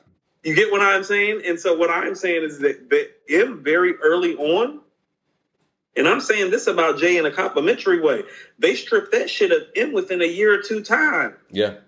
But like, they tried to bring it back with 8 Mile. Like, Jay still talking dope boy talk like on Watch the Throne. You feel what I'm saying? But they tried to bring it back with 8 Mile, which I thought was smart. And I've said this before. I think them rebranding Eminem from the Marshall Mathers LP to the 8 Mile and the B-Rabbit and the battle rapping character, I think that is genius. Because that's the image that they want to hold on to Eminem for his rap legacy. And I bet you when he gets inducted into the Rock and Roll Hall of Fame, he's going to come out to Lose Yourself, hoodied up on some real rap battle stuff. Shout out to 007. He says, tell me a rapper better than AZ not named Nas in 1995 after Do or Die drops. Cool. Think about the supreme literary devices on display before you respond. Who you got? I'm thinking. OGTK Cole says, Rhymefest murked Eminem in the battle. I have it on video. Please send that video to info@accordingtohiphop.com. I would love to see it. Okay, so said 95, AZ? Uh-huh. Who's better than AZ in 95? As a rapper? Yeah. Think about the literary devices. LP says, facts, Coop. Oh, go ahead. If you're thinking about the literary devices of it, it might be A, but I would quibble. Actually, no. If he actually wants to bring in literary devices in it, I believe Liquid Swords came out in 1995. It did. I believe the first 2 albums I ever bought with my own money, they actually weren't albums, they were tapes. The first 2 tapes I ever bought were Do or Die and Liquid Swords with my own money. First 2 tapes I ever owned. So if we're talking about MCing in 1995, listen to what I'm about to say, because Nas didn't release an album in 1995, and neither did Big. Their guest appearance game was so strong in 1995 that it made you feel like they were the best MC that year. But I would quibble with you and say that I'll take Raekwon and GZA in 95 over AZ, because Raekwon's a better songmaker than AZ in 95, and GZA is a better lyricist if we're talking literary devices. Because you've heard Killer Hill's 10304, right? Yes. There's a lot of literary devices going on, Mike. There's a lot of literary devices going on just on that one record. And the use of alliteration on Liquid Swords, phenomenal. Simile, metaphor, like as far as those 3 literary devices, it's a 10. So is the storytelling. So I can't say that clearly, but I get what he's saying about A. A is right there and not getting credit for being right there is what I think he's saying. LP says, facts, Coop. This was Dre's plan. We're not talking about M 20 years without My Name Is or those records. He doesn't blow over. Premier Beats. Because hold on, because if he's running around with the Outsiders and rhyming with Talib and Mos and Black Thought, you telling me he don't want to rhyme on a Primo beat? That's why I'm bringing that shit up. You telling me he don't want to rhyme on a Dilla beat? Somebody is telling him that's not what we're going to do that's going to work for you, but we're going to make it work for you. I got you. It's like, no, nigga, give me this rap shit. OGTK Cole says Rhymefest destroyed Eminem at that Blaze battle. I have it on video. Also, Eminem copied Tretch and Cage his whole career, and nobody ever called it. The Tretch comment. We're talking about Tretch today, I believe. Yeah. We were going to talk about Tretch. Actually, we're going to talk about Tretch and AZ and CL Smooth and MJG, and we talk about some underrated individuals. Marquez Davis says, Big was alive in 95. Love AZ, but his beats has always been my issue. After Pieces of a Black Man, I guess, Piece of Man. Piece of a Man. Yeah. Song was fire, by the way. His beats have been hit or miss. He has been the whack beat picker. Also, third verse on Rather Unique is crazy. Yeah, beat select. You know, that's the thing, man. Like, beats are, I don't want to say it's hard. You have to fit who you are on this production. And the fact that Nas has been pegged as this bad beat picker or the worst beat picker, I think is so unfair. I mean, the man has Illmatic in his arsenal, and I hate to continue to go back to Illmatic, but anybody with records like that, Thief's Theme in their arsenal, Made You Look in their arsenal, like, I'm going to be honest, man, like, some people that we don't even talk about being bad beat pickers don't have Nas's like in their catalog. They don't. I mean, I've been saying this for the last 20 years, Mike. When you be saying this beat picker stuff, it's like when you feature to the choir, I'm like, well, he's never a bad beat picker. And it's like, why? I'm like, well, Illmatic. It was written. Half of I Am, Godson, Stillmatic. It's like Solid Murder. You have to understand that these songs are great, not just because Nas is great. It's like, no, some of these beats are really, really dope. Like, how about this? I think he got that because of the amount of diverse production Jay-Z and Big have been able to amass throughout their career. I think that the way people think about his beat picking is basically a reflection of Jay-Z's great beat picking, if that makes any sense. No, how about this? The beats on Reasonable Doubt are worse than the beats on Nas's first 3 albums. I disagree with you on that. I like the beats on Reasonable Doubt. I don't know, Mike, when you're saying, okay, so tell me the beats that you love. I love Can I Live? I do too. I love Can't Knock the Hustle. I love the beat for Dead Presidents. I love Politics as Usual. I love Feeling It. Okay. I love what's the song I'm thinking about? Bring It On. Bring It On is hard. Bring It On is hard. Bring It On is hard. So when you're saying that, Mike, The Message, Shootouts. I like those a lot. The Setup. Yeah. Silent Murder. Yeah. Those beats are all better than the beats that you get what I'm saying? Outside of Bring It On, I just think you better beat. Because when you're talking about Can I Live, like Irv Gotti produced Can I Live, but let's call it what it is. It's a loop. Can I Live's tough, though. On a technical level, it might not be like the most difficult thing to put together, but it jams. Can I Live is tough in the way that kind of like, I feel like Taken in Blood is tough. It's like, you hearing the shit this nigga's saying? Like, I don't care what beat you put that on. Hear what he's saying? So I keep one eye open like CBS. You see me stressed, right? Well, Short. If you're gonna talk like that, well, give me any old school beat. And what comments say on that on One Day It All Makes Sense? Not for the money. I could have sampled Diana Ross a long time ago.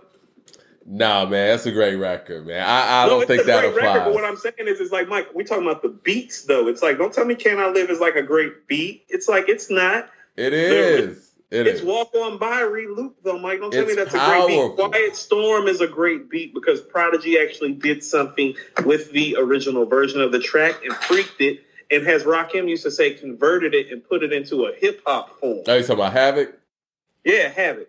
Jay Short says, I need a Literary Devices A2HH t-shirt. Yeah, that'd be dope. We got to put that together. Nigga, I need a Literary Devices A2HH t-shirt. Y'all the one that started this Literary Devices. Jay Short says, no excuses for Dre. He could have worked with Snoop, the biggest rapper of all time in 1999. He chose M. No one makes the choice unless you're part of the plan. I'm a published writer, and I never had so many talks about... I've been a published writer since I was 16. I've never had more talks about literary devices till I started doing a hip-hop podcast. LP says, AZ is a great rapper, but he don't check all them boxes. He checks most of them, actually. Huh. Let's talk about AZ. I'm going to get to this last super chat real quick. LP says, that fell on Nas because every time that he got a mainstream ear, the production was subpar.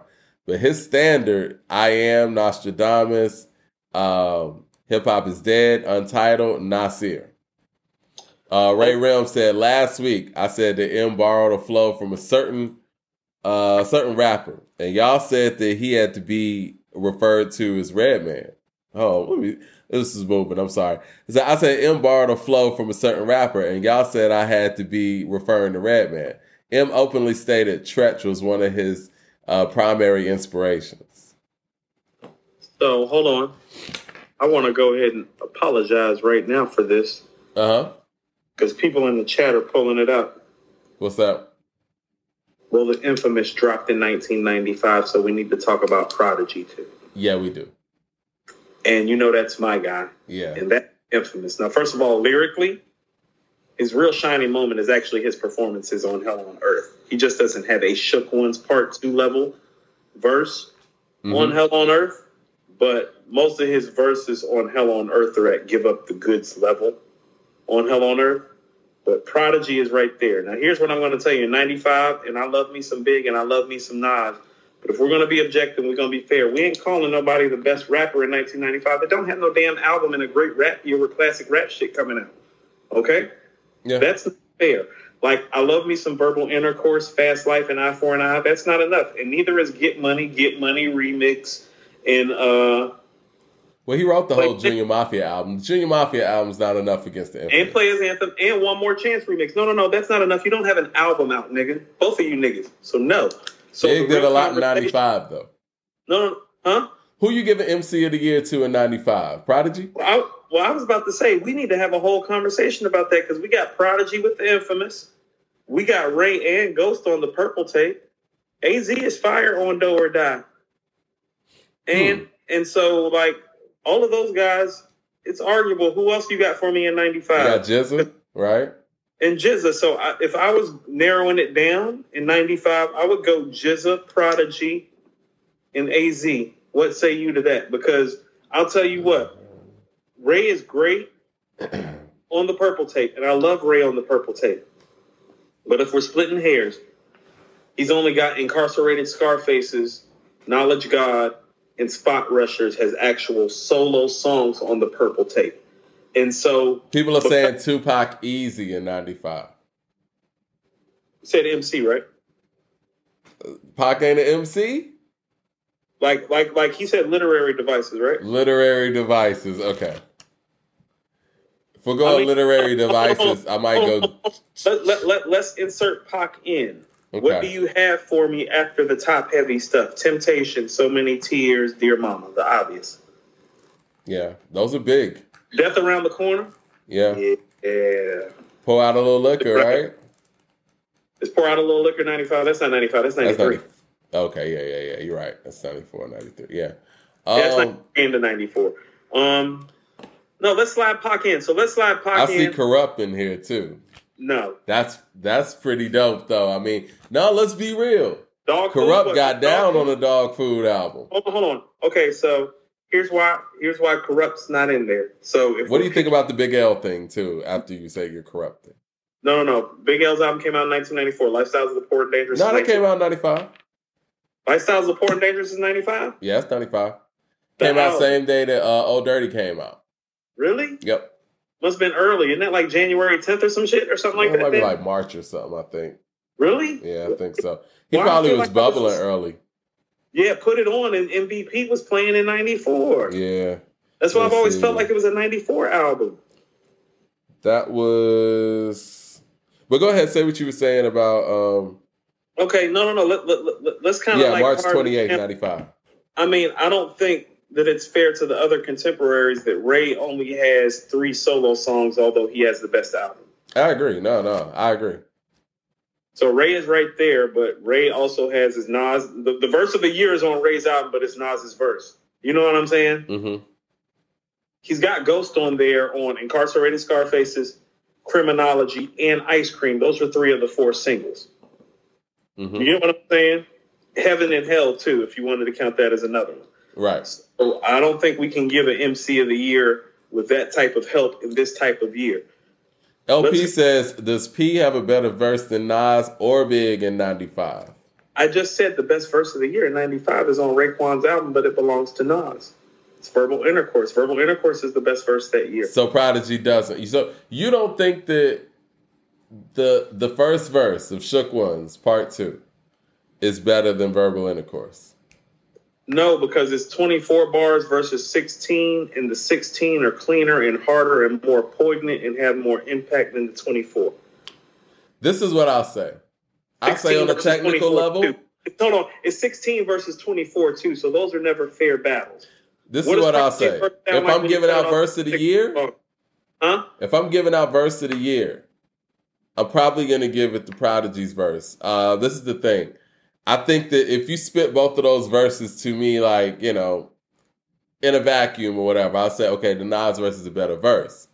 But if you talk about everything that this verse encompasses and what it meant to that year and what it means to that song, like, Shook Ones Part 2, I think we can all agree is one of the strongest hip-hop records ever. And it's because this verse set this shit off in a very proper way. You know how I feel about Prodigy, so here's what I'm going to tell you. Shook Ones Part 2 is a bigger moment. Yeah. It's a more impactful moment. No doubt. Not even close. Hold on. And it's a more important moment. But let's really break it down. Well, is the beat better? Of course it is. You think the beat the Shook Ones is better than the beat the Verbal Intercourse? Because I know a lot of people. Yeah, I do. I don't think it's any question. And that's not even a slight to hold on. Verbal Intercourse. You understand that it's like some people think that might be RZA's best beat. You do understand there are people that feel I that disagree with that wholeheartedly. Now, if you ask me, what was the better beat between Ice Cream and Shook Ones Part 2, then we'll have a discussion. Okay, even if we were talking about Incarcerated Scarfaces. But no, I think you're talking about how you personally feel. And that's why I keep trying to tell you is like, well, you're the biggest fan of that Ice Cream beat that I heard. I bet you more heads like the Verbal Intercourse beat over the Ice Cream beat. I would love to ask the people in the room which one y'all picking. No, I would love to put that up because I think a lot of the heads would probably prefer the Verbal Intercourse beat over the Ice Cream beat. I love both of the beats, but what I'm trying to tell you is that beat-wise, not as much separation as you think.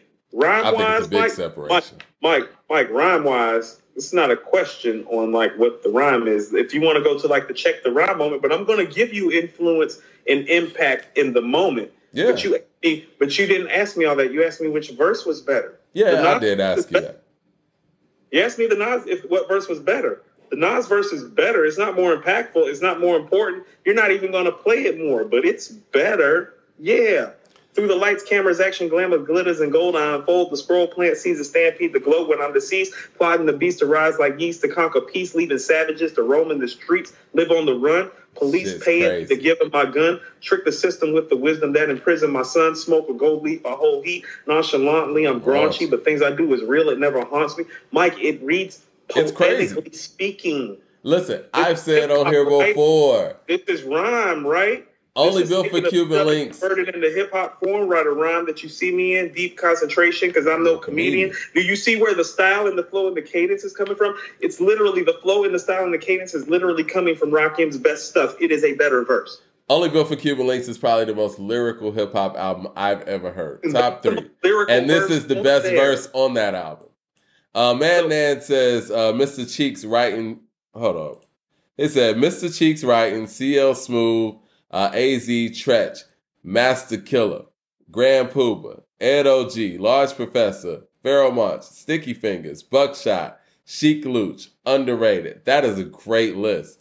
And you know what? We're going to get to some of the most underrated MCs in hip-hop. Who are your top 5 most underrated MCs in hip-hop, in your personal opinion? You're putting me on the spot. after watching that Versus, I definitely have to put MJG in there. Okay. So MJG is in there. The guy that we've been talking about in 1995, AZ, which we need to wrap up and then kind of maybe getting into our ratings. AZ would be there. So we have MJG, AZ. Mm-hmm. Quite frankly, the way that y'all talk about Game makes me feel like Game is underrated as an MC. Like the way people modern day talk about Game, relationship to his peers, because every time we bring up Game, people literally clown us like we're crazy. And when I look at his catalog and I look at his records, I'm like, man, he's better than some guys that y'all think flow better than him. And I would say there's been a bad MO put on Game, I think, because of all the collaborations, and I think that and the collaborations and name dropping have hurt him. But what I'm trying to tell people is like we're actually like almost a decade from him really doing that. I think what Game needs to do, and he kind of did it on.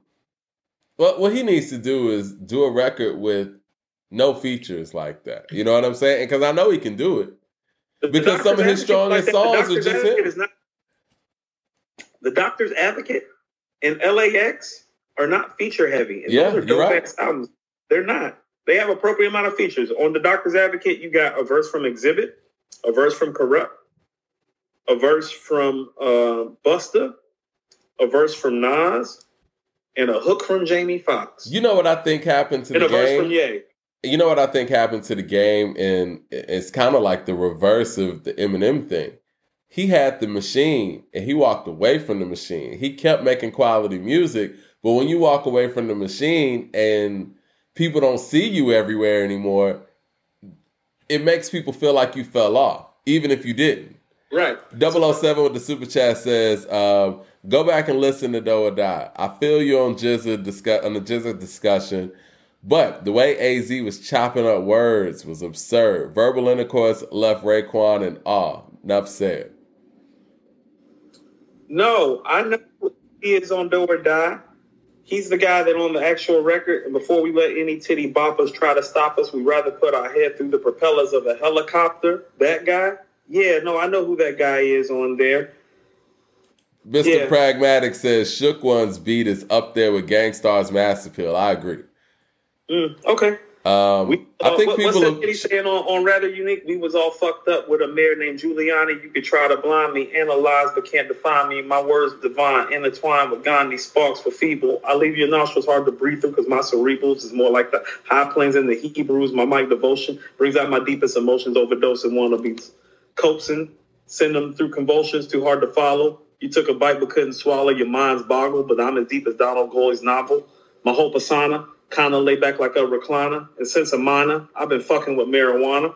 Yeah, no. That guy, no. He's in this conversation. We're having this conversation because he is immaculate on Do or Die, and he actually doesn't get enough credit. Like, what I'm trying to tell you is that I'm actually putting him in the conversation over Raekwon and Ghostface in 95 because Raekwon and Ghostface are helping each other on the Purple Tape and don't have the best verse on their own damn Wu-Tang album. And Nas don't have an album and Big don't have an album, so they're out too. So that would leave us with, hold on, and if we want to be fair to Corrupt, let's be fair to Corrupt because Dog Food is 95 and he's great on Dog Food and I love me some Dog Food. Mike. Yeah.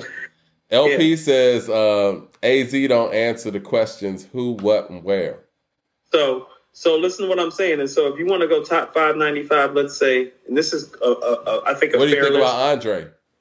That's 96. I'm tripping. It's 95. All he has is Benzor. And I think, is Everlasting from the Nothing to Lose soundtrack 95? Or is 96. That's 96. That's 96, 97, right? Yeah. Right. So Corrupt for Dog Food, Prodigy for the Infamous. Well, here's what they both have. Help, because they're in a duo. Okay? Yep. So they're not taking on the bulk of solo work that AZ and Jizza and Tupac put on. So what I would tell you is that although I probably love Prodigy the most that year, if we're talking about MC of the year, we're going to really weight the material. This conversation probably needs to be about AZ, Jizza, and Tupac because they did the best solo work. Let's go. I might go with Tupac on that. LP says Phonte is truly the most underrated. Jay Short says, you guys never mentioned Exhibit. He's definitely underrated. I was just talking about Exhibit the other day. I think I might have been talking on the phone about Exhibit. I don't think I've talked about Exhibit on the show. I'm okay with Exhibit being on the underrated list. This is who I had. Leroy, I had CL Smooth, right? I'll put him in. He's in mine too. All right, I got CL Smooth, and this is in no particular order. I think AZ's there, but this is the thing about AZ, man. He's become such a common person that people name in the underrated stance. It's like, is he really underrated then? Because so many people recognize how underrated he is. Can we stop for a second? Yeah. He's where Black Thought used to be. Exactly. And we were talking about that offline. Like, Black Thought and AZ used to be the people that got named the most. And then somehow Black Thought has made that jump from underrated lists to everybody's top 15 now. Yeah. Oh, he segued into another stratosphere. Yes. He's no longer underrated. I think that the AZ's on that border too, where it's like whenever you mention underrated, AZ's the first person mentioned. So it's one of those things where it's like, okay, well, I kind of want to go with the people that no one ever mentions. So like I said, CL Smooth. I think the Treach thing is interesting. I think the Treach thing is interesting. I think Treach is it because, and I say that because for similar reasons why I say CL Smooth. Treach has one of the greatest hip-hop records, or two of the greatest hip-hop records of all time. One of them is his solo record, which is OPP, and we never mention him on the top whatever list. I'll agree with you on that, and I actually think that he has three of the best hip-hop records ever, because I think Uptown Anthem is up there, too. Well, Benny's on both that and Hip Hop Hooray, so, but... No, I get you, but what I'm saying is that, he's made all-time great stuff. Yeah. So I would say, where was I? I was at You AZ, said The Game. Yeah, AZ, MJG, The Game. Who would my fifth person be? I don't know. See, I think about somebody. See, here's what I mean. I like people who have fulfilled their potential, because I think like somebody like Razzcast is still underrated. You feel me? Right. But it's like, has he fulfilled his potential? It's like, we'll know. It's like, I see people saying Corrupt in here. It's like, what do you think about Big Boy from Outkast? How underrated is he at this point? You think he's still underrated? He might go in the underappreciated category. He's more underappreciated than he is underrated, because he gets underappreciated about the gravitas that comes with Dre. Yeah. Not necessarily underrated anymore. I think he has been recognized by his peers and people outside of the region as an elite MC. You get what I'm saying? Like when I hear him, when I heard him, you remember the I'm So Hood remix? Mm-hmm. He's got the best verse on there. Well, he might be the best rapper on there. Hold on. Thank you. Because he was the best motherfucking rapper on there, yeah. Mike. He's the best rapper on the I'm So Hood remix. So how was like, and I remember that moment because I was like, damn, I'm like, Daddy Fat Sacks came through. And then I was like, hold on. I'm like, oh, he the best rapper on the song. Like, right. Yeah. Like, yeah. So that's what I mean about him being underrated. It's like, no, a lot of times he'd be like, no, he's the best rapper in here. Yeah. You know? Jay Short says, Dirt All By My Lonely, Naughty by Nature, Treach, classic. Yeah, I got to put Treach on this list, man, because Treach is does. You know, I was listening to Aaliyah's One in a Million album. I was like, I forgot Treach is on here. I was listening to Girl Like You this past week too, Mike. I forgot he's on there too, and they're doing the back and forth. Yeah. I'm looking for a girl like you. Well, here I go. You won't lie too. Well, tell me more. I'm looking. When you think about it, Treach's whole vibe was like that whole early 90s sound anyway. That's why he's been forgotten, Mike. He might be the best representative of that early 90s era that the sound got lost in because hip-hop was changing. Because think about it, like, he has Tupac stories that nobody else has. Because Tupac is actually the transitional figure of his era, but guess who's with Tupac a lot of those times? Yeah. I mean, even remember when he put out, when Naughty by Nature put out Feel Me Flow.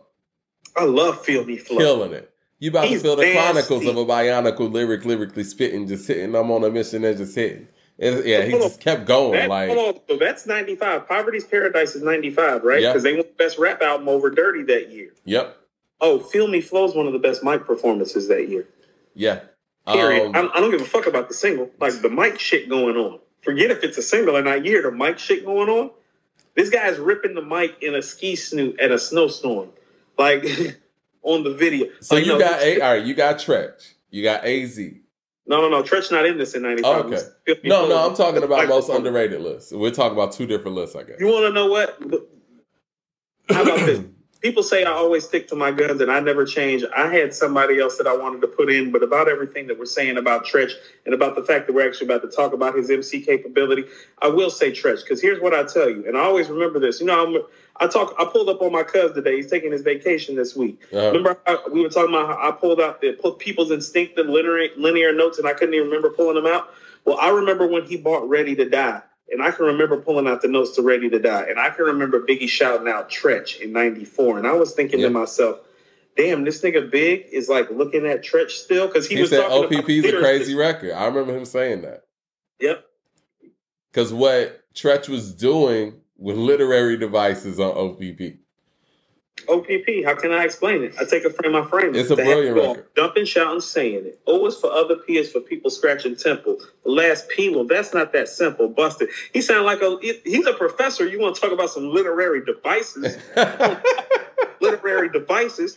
OPP is brilliant. No, the opening is literally like a professor opening up a class and telling you how the syllabus is going to go. OPP, how can I explain it? I take a frame, I frame it to have you all jumping, shouting, saying it. O is for other, P is for people scratching temple. The last P, well, that's not that simple. And then he's like, well, let's start class.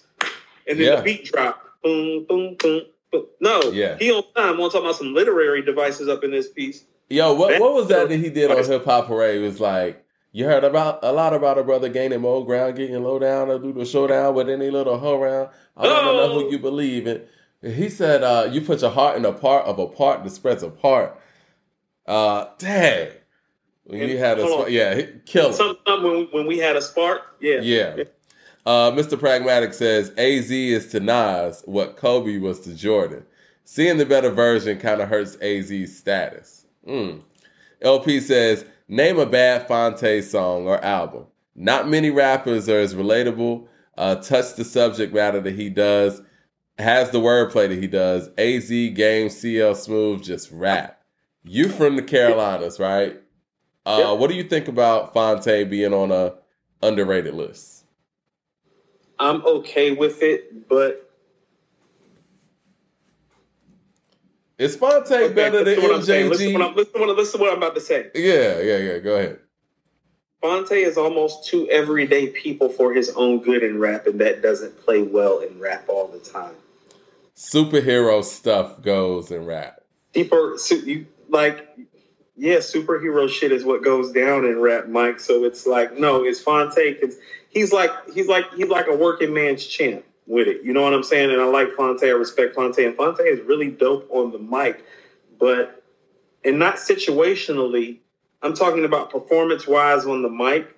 He doesn't do anything awe-inspiring that makes you say, that's that nigga. You know what I'm saying? Yeah. And he doesn't have those next-level bars. Like, I always go back to that. This is what I mean. I always go back to this literary device as a bar because it changed the way that I thought about rhyming. When Nas said on New York State of Mind, my rhyming is a vitamin held without a capsule. I was like, that's a punchline that doesn't punch. It hits somewhere different. You know what I'm saying? I'm like, that's piercing a different place of what a rhyme and rhyme scheme should be when he's talking that way. And for how Phonte rhymes, I need to hear more of that style of rhyming on that level. But I get what people are saying. It's very relatable in that sense, though.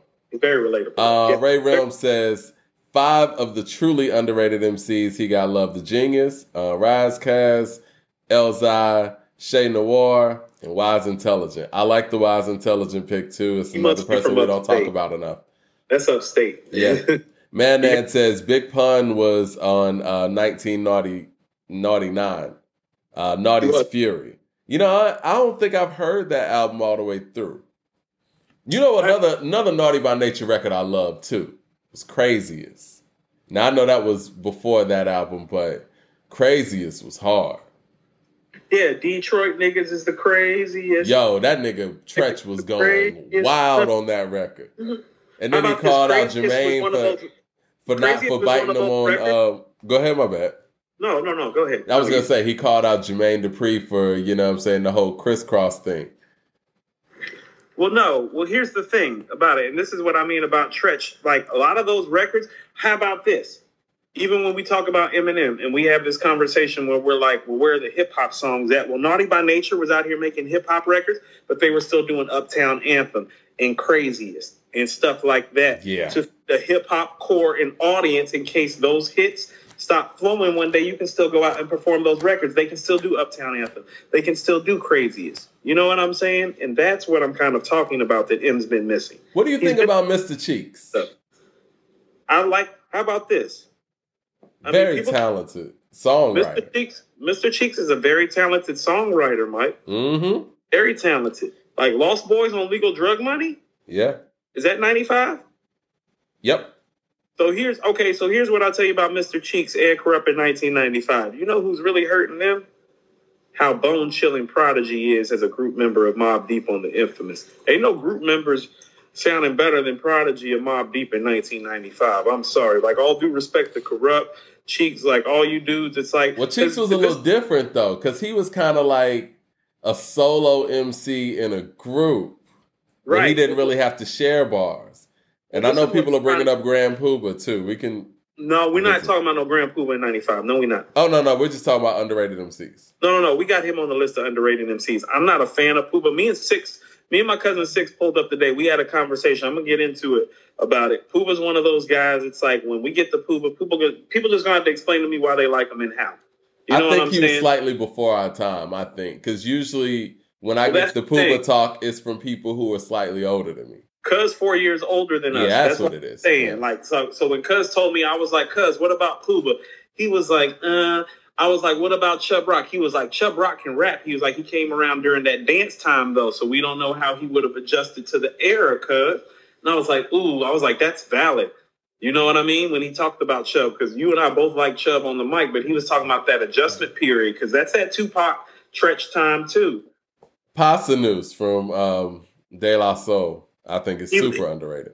He loved Pasanus. He asked me, he was like, y'all covered Fife and Q-Tip yet? And I was like, we got to take Pasanus off till we cover Fife and Q-Tip. And he looked at me, he looked at me kind of like disgusted, like nigga, like, yeah, you fucking up. Well, you know Q-Tip's my guy, right? So I think of everybody in that whole crew, in that collective, I think Pasanus is probably the most talented, the best. He's the best lyricist. He's the best lyricist. There you go. He's the best lyricist out of Native Tongues. I think that Q-Tip might be the best MC, right?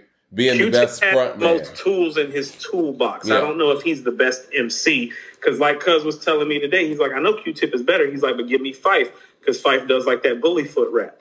People love Fife. I love Fife. Rest in peace to Fife. People. Yeah, Six is one of those people. He's like, because he didn't know Fife had dropped the album. And so I just sent him Fife's album. I was like, you need to listen to it. And he's like, that was really more big bro thing. And I'm like, no. I was like, that's that bully foot rap shit that you like the Redman do that's like on Fife album. He's like, oh, I was like, yeah.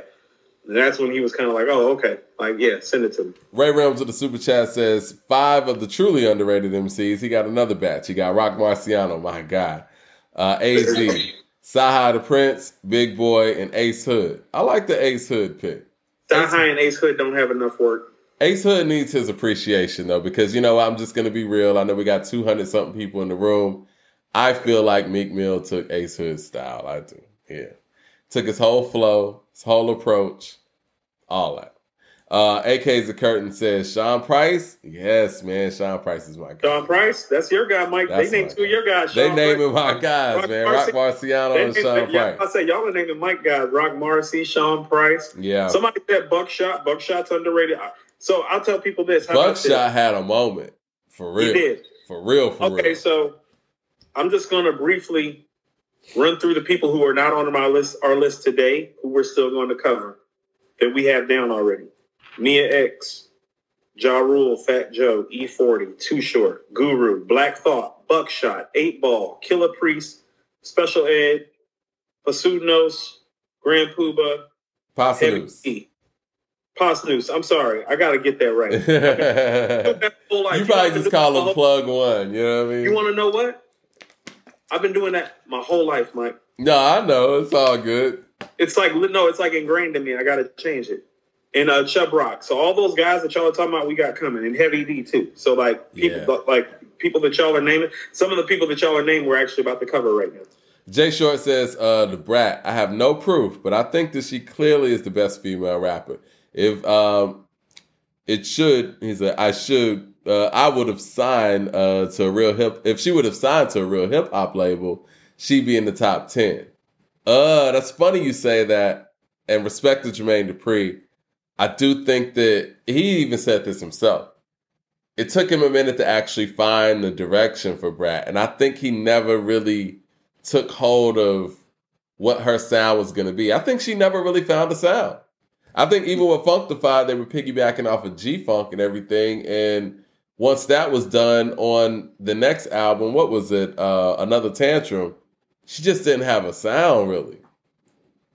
And that's unfortunate, man, because the Brat was really dope. Give It To You, the remix, is my favorite female rap song ever. Yeah. Well, can we speak to that? So I think that's what happened. I think that she just came along in a time where she never sat aside. I told you, Funkdafied is probably my favorite rap album by a female rap artist on a personal level. And the stuff on there is great. It just definitely sounds Snoop and Biggie inspired. Yeah. And if she and so I don't know if that's fair to Jermaine to say that if she would have been with a more hip hop oriented label. I want you to understand that it's like, well, they didn't know what to do with female MCs. Like Latifah and Light's albums wasn't like that. They're solid, but they're not like that. Lil' Kim's Hardcore is an achievement because of the money put behind it. You get what I'm saying? It's like, no. She got marketing. She got a budget. Well, she was behind the guy that was running rap, too. Right. She got Big and Puff behind her. So it's different from her. What I'm trying to tell y'all is that Funkdafied isn't even the same without Jermaine Dupri. Because no, you're right. And she doesn't sell a million. She doesn't become the first female rapper to go platinum without Jermaine Dupri's tutelage either. Coop, you there?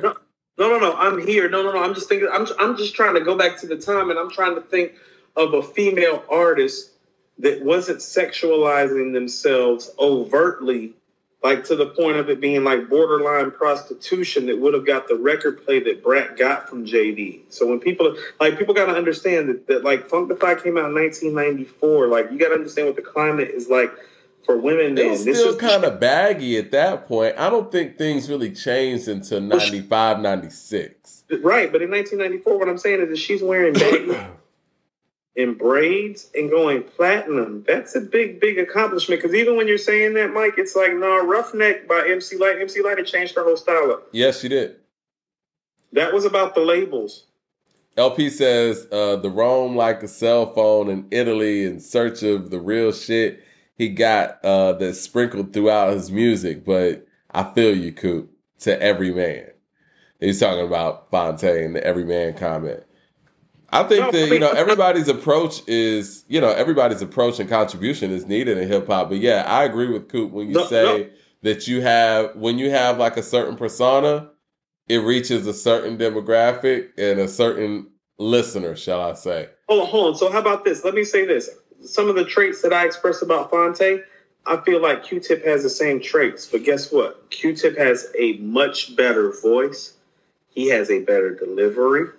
He is a better producer. You get what I'm saying? It's like Q-Tip does the same thing, but he got a lot of other tricks in his bag that help it play well. Like Get a Hold.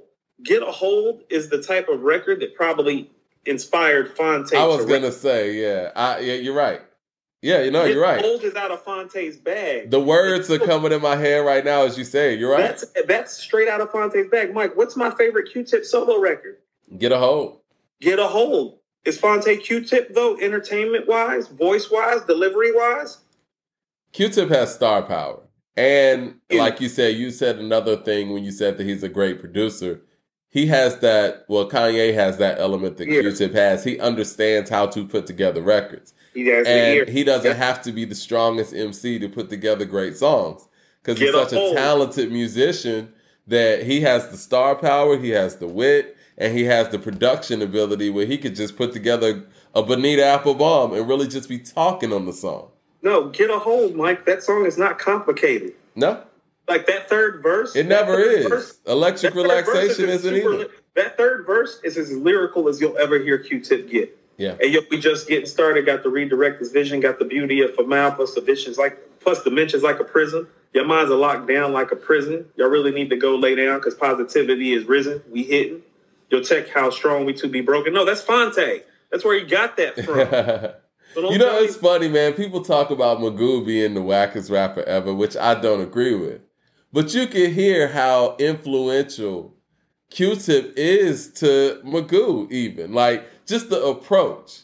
But again, Magoo's not the producer that, you know, Q-Tip is and whatever, and it just doesn't turn out the same. But it's wild, man. Q-Tip is incredibly talented.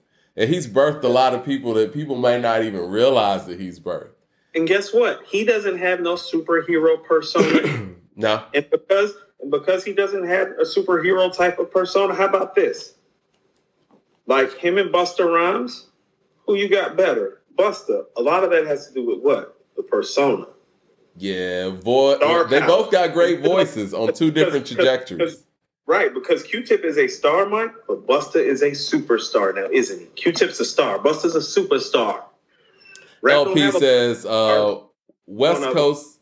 LP says West Coast was so big in the early 90s that it made CL, Tretch, Plug One, Chubb, Heavy D, Puba underrated over time because their music gets overshadowed.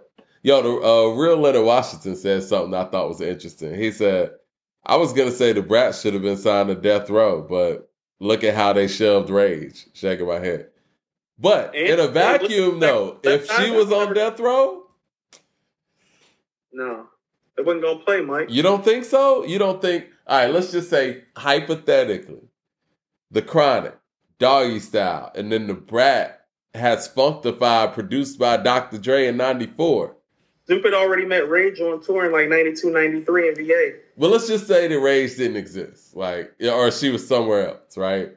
Right. Let's just say, hypothetically, in a vacuum, The Brat is on Death Row during that run. Funkdafied The Brat with Dre and Snoop. Okay, so listen to what I'm trying to tell you.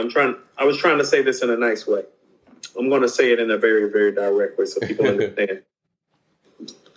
This misogynistic, male-dominated industry, none of them were about to give her the time and the attention and the care and the actual A&Ring that Jermaine Dupri gave her. Nobody else with his kind of clout was about to give her as a woman in 1993-94 what Jermaine Dupri gave the Brat. So everybody thinking that Puff was about to do it or Suge was about to do it or all these other guys, he had already proven himself to be the only man for the job, and here's why. Well, he was willing to take on teenagers and make them rap stars. You get what I'm saying? He was more flexible than the other guys. Taking on a female rap artist like her was not the thing to do. Those other guys were not going to take her on. As a matter of fact, people taking on the female rap artist literally comes from The Brat and Funkdafied going platinum. You're actually right, because before then, it was like female MCs was kind of on their own. No, you literally had to be Latifah, Lauryn Hill, or MC Lyte type of nice to get a deal. Hello. But see, Lauryn hadn't even broke yet. I mean, they were on Blood and on Reality. They had a deal. They had a deal. The Fugees had a deal, and they had dropped a brick, too. Like, it wasn't proven like that. But what you're saying, though, when you talk about Latifah, Lyte, they weren't, like, in crews like So Def. I mean, like Latifah had Flavor Unit, but she was a boss. Latifah's different, and people need to understand that. Like, Flavor Unit has been around for 30 years and it's still going. Latifah's been a boss. So let's stop that for a second. Well, I guess she was in the collective that, you know what I'm saying, with Dayline. Yeah. No, so Latifah's part of the. How about this? She ain't the tail. She's part of the head or heads. Okay. Oh yeah, definitely. She's different. Latifah. So in Latifah in 1994, what is Latifah doing? She's doing a sitcom. She's doing Living Single. Okay, so let's go back to the other person in her stratosphere. What is MC Lyte doing in 1994? She's doing Roughneck. Was Black Rain, was that 94 or 95 for Latifah? 93, I believe. Was it? Okay. Great record. Black Rain might be 92, Mike. Y'all look it up in the chat real quick. I think Black Rain's actually 92, 93, maybe. Okay, so Man here's says what Heavy D is straight Jamaican, representing to the fullest. Yes. Hold on. Listen to what I'm about to say about MC Lyte, and I say this respectively. Well, right after Funkified came out, you hear her with Puff and JD, Cold Rock a Party, and Keep On. Correct me if I'm wrong. But you're right. That's off of the momentum of the Brat. That's off. She was even in the Give It To You remix. Correct. You want to know why? Well, it's video, excuse me. Because the Brat was the first person to come along since her and kind of reset the pace. Because Latifah was a boss and kind of bossed herself out of the situation. Yeah. Lyte start playing the game that the Brat had kind of set on fire for a minute. And that set the female game on fire. And then you got Kim and Foxy. After this. Ray Realm says, deeper than underrated, deeper than underappreciated. Give me the top 5 forgotten dope rappers of all time. Special Ed. Yeah. Right. Special Ed's forgotten about. Special Ed was dope as hell. Special Ed's dope as hell. LP says, Suge had Rage and Left Eye and did nothing with it. Yeah, the Nina album, the non-identity, non-applicable album. Yeah, did nothing with the Nina album. And that was late 90s. You know, I think Left Eye is another one that can kind of go in that category. I know we remember Left Eye from being on TLC, but as an MC and how nice she was on the mic, I don't think people really understand how dope of a lyricist that Left Eye was. How about this? Left Eye's better than the Brat as an MC to me, but I don't have enough evidence. No, you're right. I don't have enough evidence to prove that. 007 says, give me an underrated rapper from Flyover State. From a flyover state to listen to. I feel like they get no love. Do they even have anyone? I guess he's talking about like Kansas City and stuff. Yeah, Midwest. He's talking Midwest. Also, there's got to be someone from Europe. They got hoods like Brixton. Where somebody has to have a story to tell. You know, I don't want to give too much game. Hold on. 007 know about Brixton. Okay, so Brixton is like the urban side of, if I'm not mistaken, and I know because I was there, Lower East Side, outside of London, about 20 minutes. That's where most of the black people reside. It's where a lot of when I was there, Mike's where a lot of the raves go on at. Back in the day, you remember the glow sticks with the raves and all that? I was out there when all that was going on. That was where you went for all that. That's where all the black girls were. That's why I went there. Well, Tech Nine and Freddie Gibbs would be my answer. But this is what I do want to say, man. And, you know, we out here now. You know, people rock with our show. We really appreciate all our subscribers. Subscribe to the According to Hip Hop YouTube channel and, you know, click the bell icon, know when we're going live. But what I've always wanted to do, Coop, I always wanted to do like this concept hip-hop show where it's like you document rappers that are coming from cities that you didn't even know rappers came from like that. Right. You know what I'm saying? Because we live in the internet era now. We're getting people coming from everywhere, but we still can't sit here and pinpoint like, okay, who's the best MC in Oklahoma City? I know they rhyming over there. Do you know who the best MC in Phoenix is right now? I don't know. You want to know what's crazy? Is that Game actually, when he did Black Wall Street, the first artist he signed actually came out of Arizona. Okay. And I heard some of his stuff. And so, like, there be talent in different places. Game had actually signed the artist out of Arizona. Mike, I got offered a 6-figure album deal one time, and it was from an independent label based out of Arizona. So there's like talent running around everywhere. Like they found me in Arizona and reached out to me and then started politicking with me about a deal. And this is 15 years ago. So, you know, there's talent everywhere. Even 15 years ago, there was talent there. So like who's the best MC in Portland? Like, you know what I'm saying? No, you're right. Or like, Indianapolis. Like just kind of going in those cities and seeing what the hip hop scene is like. Well, you know, I mean, I hate to say it like this. You typically find your best MCs in your blackest areas. In, you know, like Gibbs is from Gary. Yeah. You been to Gary before, Mike? I've never been to Gary. You don't want to go. Feel me? Go see Michael Jackson's house and dip. Don't go on that block, Mike. Don't do yourself like that. You don't know them niggas. Chicago, Detroit. Yeah. DC, Atlanta. You know what I'm saying? Like, if you go look at, like, Well, go look at the clips in Virginia. It's like, well, where them niggas from? It's like, oh, where they from? Where the niggas are? They're from Norfolk and from the beach. Right. You know what I'm saying? Well, where we be at? We be in Suffolk, Norfolk, and the beach. Yeah. Where clips from? You feel me? Yeah. I mean, I think that's an interesting concept, man. Where hold on, Mike. Let's go to Carolina. J. Cole. That's Vietnam, Mike. We call it Vietnam. That's like Vietnam got the biggest gang activity in North Carolina last time I checked. You know what I'm saying? When I was a scrap, they was the ones that had the gang culture popping the most. We call it Vietnam, and not because the army base is there. You know what I'm saying? Tominette says, Coop, you turned down a 6-figure deal? Yeah, I did. They offered me $150,000. Why'd you turn it down? You didn't like the terms? And truthfully, there was a couple things. A, I was making the type of money at the time. It's like, oh, so you niggas are going to pay my taxes for me because I'm already making about that.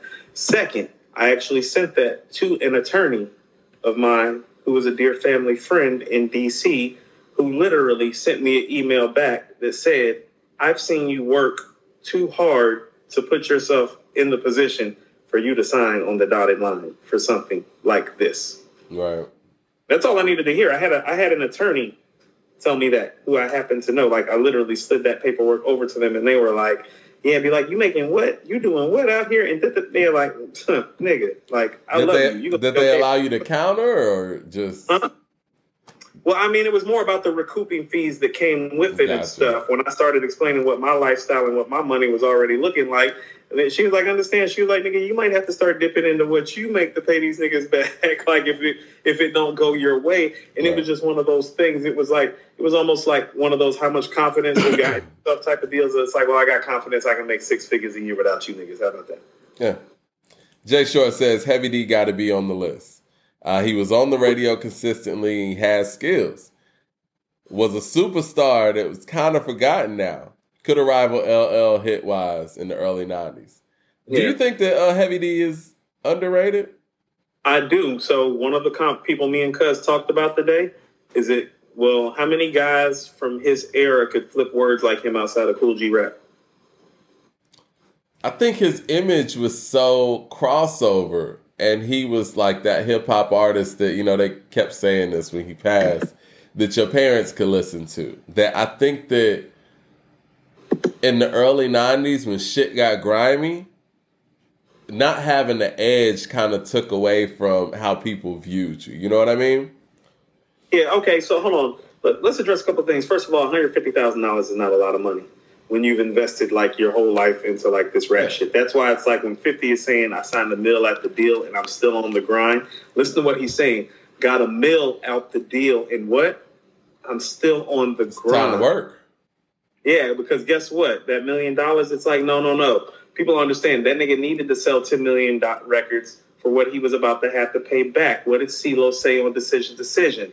They got to get back every cent you spend. Yeah. And so people need to understand and some. So when somebody talking about handing me 150, it's like, well, they're handing me 150, but in that contract, I'm looking at it about how it says, oh, well, you got to pay back this for the studio time. You feel me? Like no. In the contract. I don't know if everybody understands this. Right. Everything. Most of y'all, I mean, not to be funny, but most of y'all have never had a real contract like in front of you to know what I'm talking about. They have to send it to an attorney to understand that like really 150 G's ain't a lot of money in this rap shit when they sliding you that like this game is designed to take advantage of you. So it's like I'm very clear also what Master P said. Well, if they offering me this, what am I really worth? And so when I realized I got to the point, because that was the second 6-figure deal that it came along. When I realized I was getting to the point that they were starting to offer me something in the $100,000 range, like 125, 150, I was like, well, that means I'm worth at least $1 million. Well, this is the thing. This is not like... And I wasn't 15 years old and coming out the projects. You feel me? I was a fucking homeowner. I was driving an Infiniti already. I already had gold. I'd already seen taking... You feel what I'm saying? It's like, What was you going to do? You gonna take me to the Caribbean because I just got back, motherfucker? You gonna buy me some jewelry because I just bought some? You gonna buy me a house? I just bought one. This is the thing. I think people look at it, who might not know, we're all fans of, entertainment and entertainers. This isn't like, you go play ball or whatever and you get a check and you go out there and play ball and everything you get is yours, right?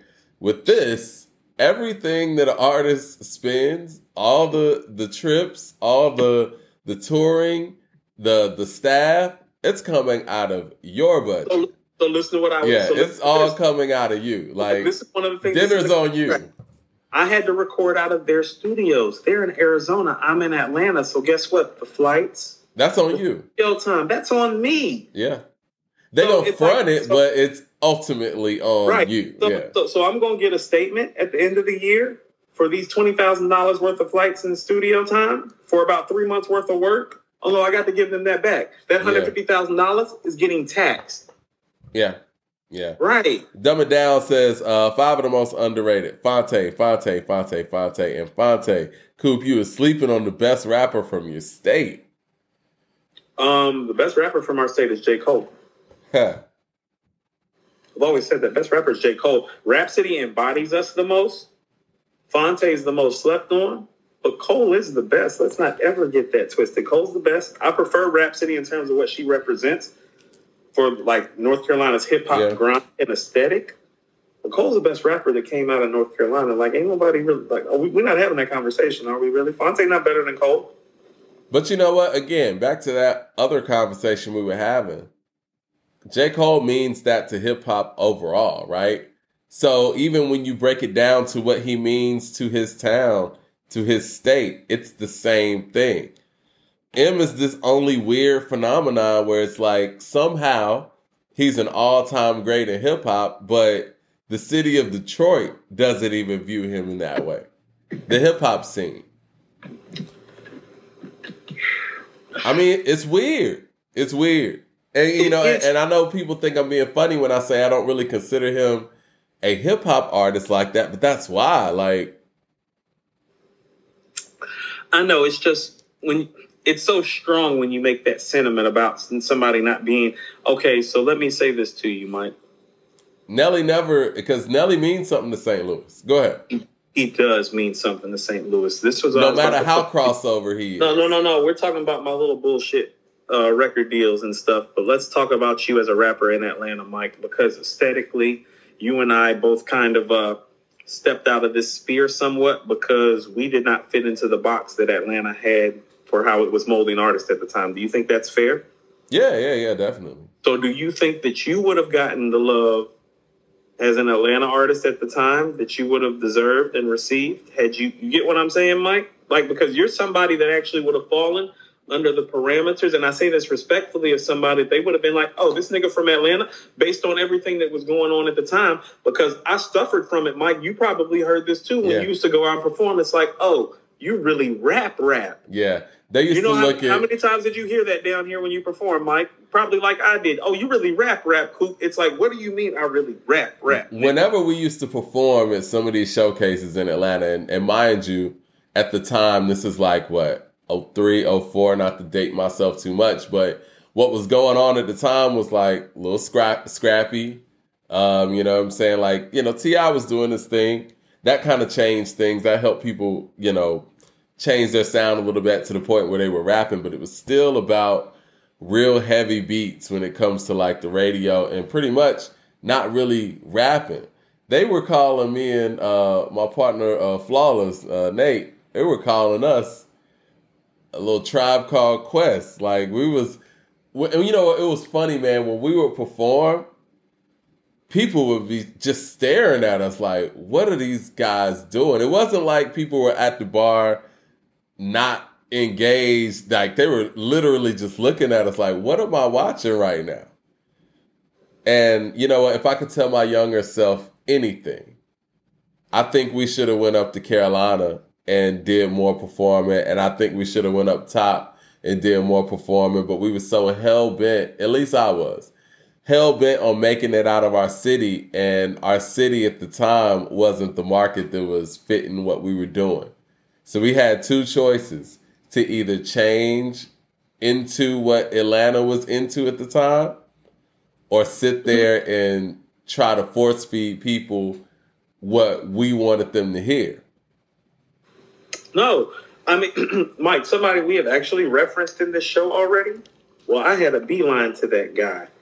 And he heard my first stuff that I did with me and Six. Like, before I went solo, I moved Six down here. Well, I asked Six to come down here from Charlotte so we could get the music thing cracking down here because I was down here. Right. We actually had inroads to the biggest producer down here. And he heard my stuff. And he literally told our, manager / friend at the time, these guys are too intelligent. I don't know what to do with them. That was 2003, 2004. Yeah, heard those things too. I literally heard I was too intelligent. I heard I was too lyrical. I heard it's like, oh, you rap like you're not from here. It's like, I heard... Gotta dumb it down, This was my favorite. You actually be saying stuff and talking about stuff when you rap. Well, this is the other part of it. And I don't want to call out anybody specifically. If you're in Atlanta, you probably know what I'm talking about. But what was happening, because I was actually working in radio. But what was happening at the time, a lot of radio personalities on air and behind the scenes, they were invested in these artists that were getting buzzes. And so when me and my partner were coming around and the music we were making was so contrast to that, we weren't good for their artists. You know what I'm saying? Coming along, and if we were to be successful, it wouldn't be good for the stuff that they were pushing. No, Mike, it's not that, Mike. And I just hate to say it like this. It's like, oh, well, somewhere along the line after Outkast and Goody, and probably trap music was probably like the set it off moment, but they got to a point down here where it's like, well, no. Okay, so most of the guys that you see that got on in the 2000s from Atlanta, they paid for their slot. And I'm just going to say it like it is. I'm not saying I've seen it. But I know firsthand from going through it. It's I can take you to the people, and I can tell you exactly what they asked me to pay them to play my record, and I can tell you too. I know who I had to pay 10 G's to.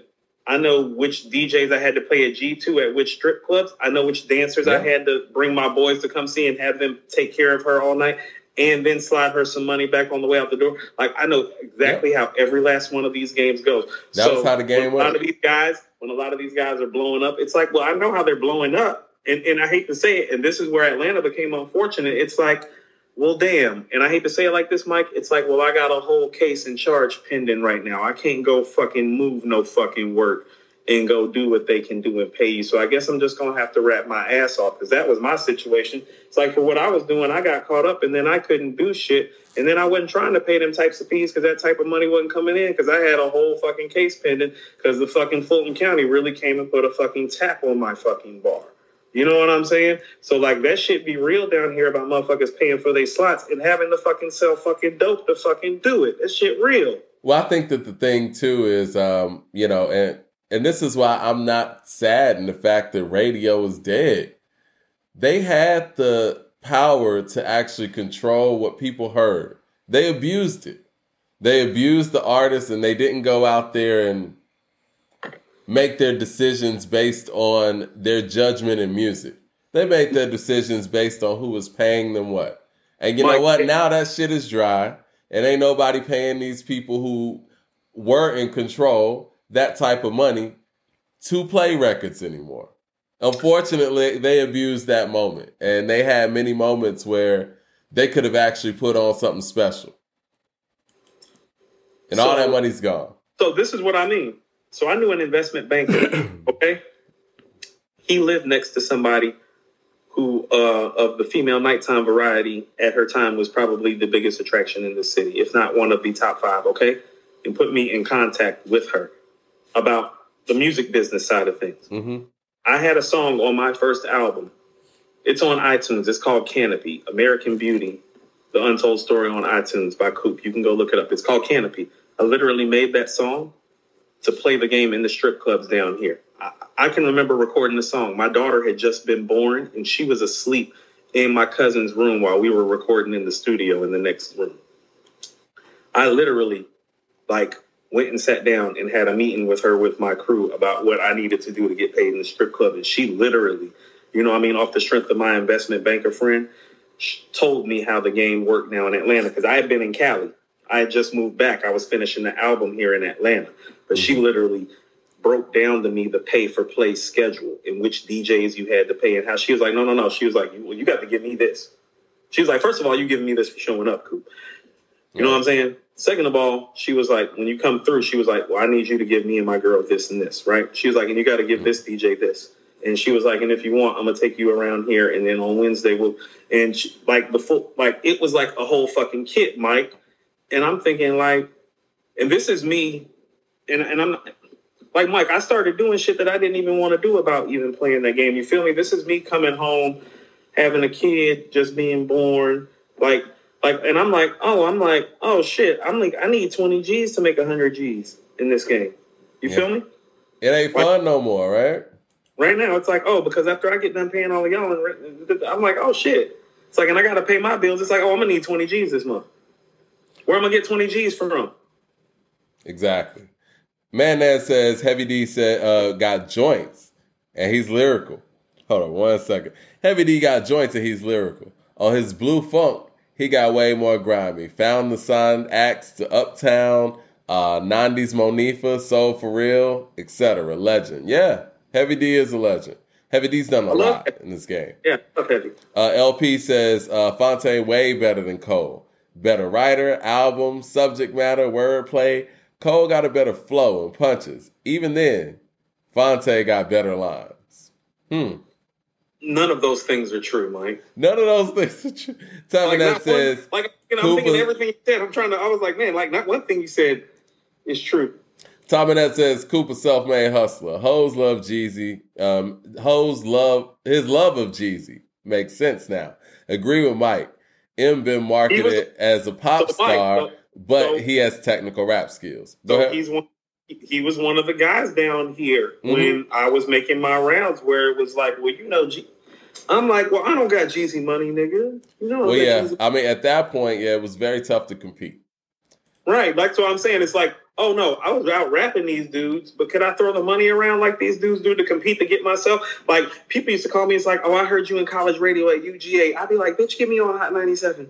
Fuck that college radio. Listen, man, I was working there. You know what I'm saying? I was working at Radio 1. This game go. The price tags are real. But again, they all want to deny it, and that's fine. I get it. Let's just I know a certain DJ that won't do a drop unless you slide him 10 racks, Mike. You know who I'm talking about. I remember this.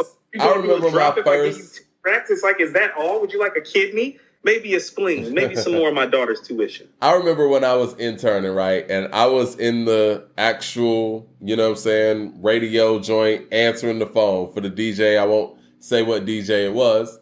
But they give you a sheet, right? And they give you a list of songs. And they're like, look, you answering the request line. And if people request this song, you check it off or, just basically tally it up. Any song outside of that is not considered. So you're not going to randomly call, because I've done this back in the day when I was a kid. I would call the radio station and request the Brat and Biggie's B-side. And they were like, okay, cool. Never hear that shit. Because it's no point to even hear it. They're just giving you a list of songs that they're going to play anyway, and you have to request through those. Let me tell you what happened to me and my boy Tremaine on West Boulevard in Boulevard Homes one day. Same year, 1995, year of the show soundtrack, right? People have to understand, in 1995, the West Coast is still selling more records than all your favorite rapping-ass rappers, okay? Yeah. We asked them to play Bones' Everyday Thing. We actually got on the line. We're like, play Everyday Thing. I wanted to hear that record. Do you know these fools play On Them Things by Mac 10 instead? Because On Them Things was on that sheet. Yeah. Everyday Thing was not on that sheet, Mike. And that's how that game got played. It's like, what do you say, Everyday Thing by Bone? No, we don't got that, but play On Them Things by Mac 10. Faux life selling records, fool. Ethan Hill says, where's the love for Nick Grant as an MC? His mic performance is on the Holy Ghost is crazy. Also, Grip is dope. I like Grip and I like Nick Grant. Nick Grant's dope. Yeah. He is. I mean, I remember going up the elevator, man, at the radio station, and people would come up with bags of money. Like I bags said, of money. I could And tell. then at that point, I We knew were there, that, Mike. okay. Like, we've seen so much stuff happen in the Atlanta rap industry. People are like, so like when people be like, oh, y'all are just mad because y'all didn't make it. It's like, oh, no. I know exactly what I would have had to do to make it. And that's why I was like, how about you kiss my motherfucking ass and I'm going to keep my man? How about that? You know, I was so young, naive, and I thought that, I know this sounds wild to people. It sounds wild to me now. I thought we were going to make it off talent. Right, I thought just like on TV, you go out there and you rap good and somebody sees you and says, you know what? We're putting this person on. We're going to go in the studio and we're going to get their song on the radio and they're going to be stars. I thought that was what the process was. And that's where we were really stupid, Mike. Yeah. That's where we were stupid. But they sell people on that fantasy. Like anytime you see this thing happen on television or even the artists, when they tell their story, they act like it's some golly story that no one tells people the truth. So now, I'll get shout out to, and I will say this person's name. Shout out to DJ Jelly. He was the first person that told me, how this shit really goes. That's crazy. You know who else he put on? Holla. Yeah. He was honest. Like, listen, this is going to cost this, and this. No. Jelly always told niggas how the game went down here, and we should all respect him and appreciate him for that. Yeah. So here's how the game really goes when you're talented. You hear when the game is talking about how his first encounter with Snoop went? Yeah. I got about 10 encounters with that with famous rappers. Of course. And some of them are not from there. Some of them are even bigger and better than the guys that came out of here. And they'd be like, look here. And the game was just like us. He was like, oh, he not going to sign me? Okay. Right. Look here. I literally had, somebody who, as far as Southern rappers is concerned, is arguably, in some people's opinion, the best rapper ever come out of the South. Sitting down, just me and him smoking a blunt and sipping on some lean, tell me like, damn, you fired. I got to go do this show. Yeah. Keep it up. Right. What are you supposed to do with that? See you on the flip side. Right. It's like, well, damn. I mean, nigga gave me a vote of confidence because it's like he told me my shit was dope. But at the end of the day, it's like, look at it on the other end. What is he supposed to do? Right. The expectations that we have for people on that other end are unreal and unreasonable. No, it is. Well, he's supposed to be like, you know what? Call my lawyer, and we're gonna set something up, and boom. It don't work like that, guys. And you want to know that whole meeting happened because somebody ran in, and this is what I mean.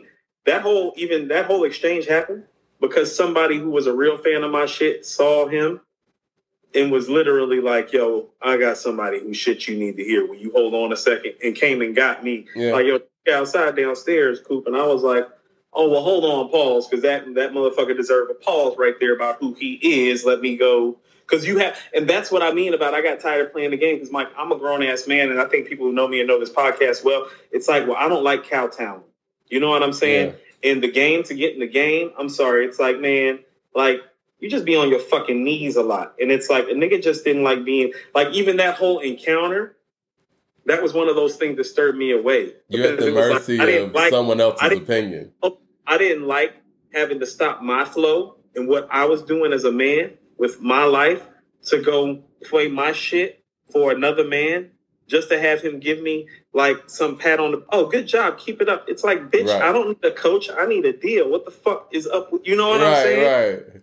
I'm looking for the yams. Right. And but also too, you got to look at it from his position. And it's like, well, what is he supposed to do with me in this moment, right? Right now in time anyway, that's about to change the situation. And so that's why I like guys like Sauce, who's like, the labels is coming to sign him, and he's like, you see these two Rolls Royces outside, nigga? No. I love him more than I love any rapping ass rapper, because if you've ever lived this life and had to play those games, well, he's not kowtowing to people because he doesn't have to. And this game literally sets you up as a black man to kiss other people's ass. It's like you kiss a black man's ass to suck a white man's dick. And it's like, I didn't want to get to sucking a white man's dick, so I stopped kissing a black man's ass. Well, on that note, Jay Short with the super chat says, Nas is the most underrated. No one can make a legitimate music or bar argument against him being the greatest. Did he say underrated? Okay. He's beyond Jordan, and it's comical that anyone else is in the discussion. I'm not trolling. LP says, all for you, Speedway for me, expensive games, last days, next day, that ain't love, slow it down, etc. Cool. Cole don't have those in his catalog. I love the Fonte love. It's really dope. Clayton in Sleep says, hold on. Once an Addict is my favorite J. Cole verse. How do you feel about it? That's not his best verse to me. We have a hardcore North Carolina following, apparently, and it's showing in the Fonte love. It's not changing any of my sentiments about Cole. Did you hear? Hold on, Mike. You were asking me before the show started. You were like, what's the best hip-hop song or verse this year? And I was thinking to myself, well, damn, same song, same guy, because it's Johnny P's Caddy, and the verse probably belongs to J. Cole. You feel me? That was out. Because how about this? This is my off of the top head thought when you taught me that. And so the off the top of the head thought is kind of like the eye test in basketball or football. You know what I'm saying? Mm-hmm. It's like when you said it to me, I immediately thought about him on Johnny P's Caddy, that song, how that song played in his verse. I have to think about it further to pick somebody else that puts him in pole position. You're right. Fonte doesn't have one guest appearance that makes you feel or think that offhand. You understand what I'm saying? Fonte don't have one guest verse where you hear it and 5-6 months later, one of your friends comes to you and is like, what's the verse in the song of the year? And you're like, that nigga Cole is the first thought. No, Fonte ain't got it like that, man. Like, and y'all need to stop that in Carolina. They think that. Well, speaking of which, Pusha T went out there and said, Vietnam Central, like, yo, Dub C, like, but no. Pusha T went out at his show and said that It's Almost Dry is album of the year. Still. Do you think that It's Almost Dry is 2022, album of the year so far? We're in June. No. Okay. Ransom better. Shay Noir's album is better. Black Star's album is better. Specifically, those 3 albums. Yeah. I was listening to Tana Talk 4 today. This is a great year for 4 Mike albums. You know what I mean? Or 4 out of 5s, 4 Purple Tapes. It's a great year for 4 Purple Tapes out of 5, Mike. Because there's a lot of 4 Purple Tape shit going on. All right? A lot of 4s. Yeah. Tana Talk 4. It's Almost Dry. Mr. Morale. God Don't Make Mistakes. Continuance by Currency and Alchemist. Love the Genius. You think Mr. Morale's a 4? Yeah, it's a 4. It's a very interesting album because it's very strong in its high points. Yeah, it's very low. In terms of replay value, you have to be able to play this stuff. You can put Death Certificate on today, Mike. Yeah. You can put Death Certificate on today. Tell me I'm wrong. No, you're right. I do it all the time.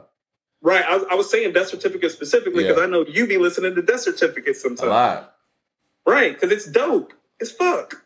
I think that the writing that Kendrick displayed on this album is some of the best writing of his career and of 2022, but it just doesn't come together in that way where, like you said, the replay value is there. It's some of the best writing that you'll find, period. Earth Gang with Ghetto Gods is better. That is. Yeah, so I think that's better. Yeah, that's better than It's Almost Dry. And you know what? I think off top, It's Almost Dry, and I have kind of I had a lukewarm reaction to it, but I think off top, man, No Fear of Time and Earth Gang's album are just easily better. Like, without discussion, without me those are without discussion better. And then the Ransom and the Che, if you dig in on them, it's like, well, he had more highlights, but they're better from beginning to end. Yeah. So the most he could hope for right now is 5th place if It's Almost Dry. And it's June. And it's June. Hold on. Listen to what I'm saying. Drillmatic ain't came out yet. Well, Kendrick's album's not a top 5 rap album this year. That's not going to happen. Wow. Because KD3 is on the way. KD3 is on the way. Lupe's on the way, too. I don't want to sleep on that. Gibbs might still pop up out of no. Yeah. Drillmatic is coming. I think Drillmatic's going to be strong. Yeah. Like, Mr. Morale and the Big Steppers is not even going to go down as a top 5 rap album this year. So that would probably be like a hot take for this show. It's like, that's not going to be a top 5 rap album this year. So what does that mean for Kendrick? Does that mean anything? It means a lot. It's the first time he hasn't made a top 5 rap album in a year. But also, too, ain't nobody ever been outside like this in a year where he dropped that. I was about to say that. Which is exactly what we were saying. Let's compare what it is that this guy does when everybody's outside. And what is when everybody's outside? Guess what? He's not the top dog. It's just, I'm not saying that in a shady way. I don't think people understand it. It's like, no, Kendrick is the only. And that was no pun intended either. That was just off top. Kendrick is the only MC that's come out post 2005 that I even think deserves real top 20 consideration. So I obviously think highly of him. He's the only one that's come out post 2005 that I think deserves top 20 consideration. Like, as in, like, off the top of my head, is Kendrick Lamar one of the 20 greatest MCs of all time? Yes, he is. It's like, is J. Cole? It's like, oh shit, I don't know. Pull the catalog out again real quick. Let me see the verses. Let me see. You get what I'm saying? He's the only person that I'll slide in there unquestioned. So I think highly of him. But this is also the first time he's been outside, or everybody else been outside. And does he have the album of the year? Yeah. Well, no. And that's, hold on, Mike. Well, that would kind of prove the point that we've been making and that we've been saying. And so people need to kind of like get off of us a little bit, because all we've been saying is like, no, I know you're great. I know you're all-time great.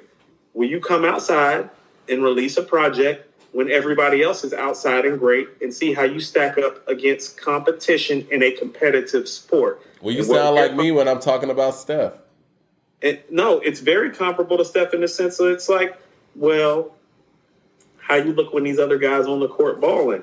Because like I told you, got a finals MVP out of 5 what I told you, the problem with Steph in really 4 of the 5 finals that he's played in, it's like, well, he's been the third best player on the court most of the time, because for at least 3 of those finals, it was like LeBron and Durant on the court, right? Like for definitely for 2 straight finals, LeBron and Durant were on the court while he was balling his ass off and nobody noticed. Yeah. You want to know why? Because you were the third best player on the court. You're balling your ass off, and them balling their ass off puts you as the third best player on the court. Now, in 2017, Mr. Morale might have scored higher points with That's its what peers. I'm trying to say. Yeah. Yes, and that's why it's been so hard to rate his classic albums. It's like, well, who came out with something that could fuck with Damn? Yeah. Well, I told you the biggest competition he ever had was Life is Good, the year Good Kid, Mad City came out. Yeah. Life is Good is like Nas's 7th or 8th best album. It might be his 6th best album on a good day by a stand, Mike. But really, realistically, if you have Life is Good any higher than like 6 on your list, you're not being realistic about his catalog. So his biggest competition for all the albums he ever released prior to this year was Nas's 6th or 7th or 8th best album. That's not viable comp now, is it? It's not. LP with the super chat says, no album higher than a 4 yet. Brambleton's still great. Yeah, we got. No. I'm saying there's a lot of 4s floating around. That Black Star's a 4.75. I think that Che and that Ransom's a 4.5.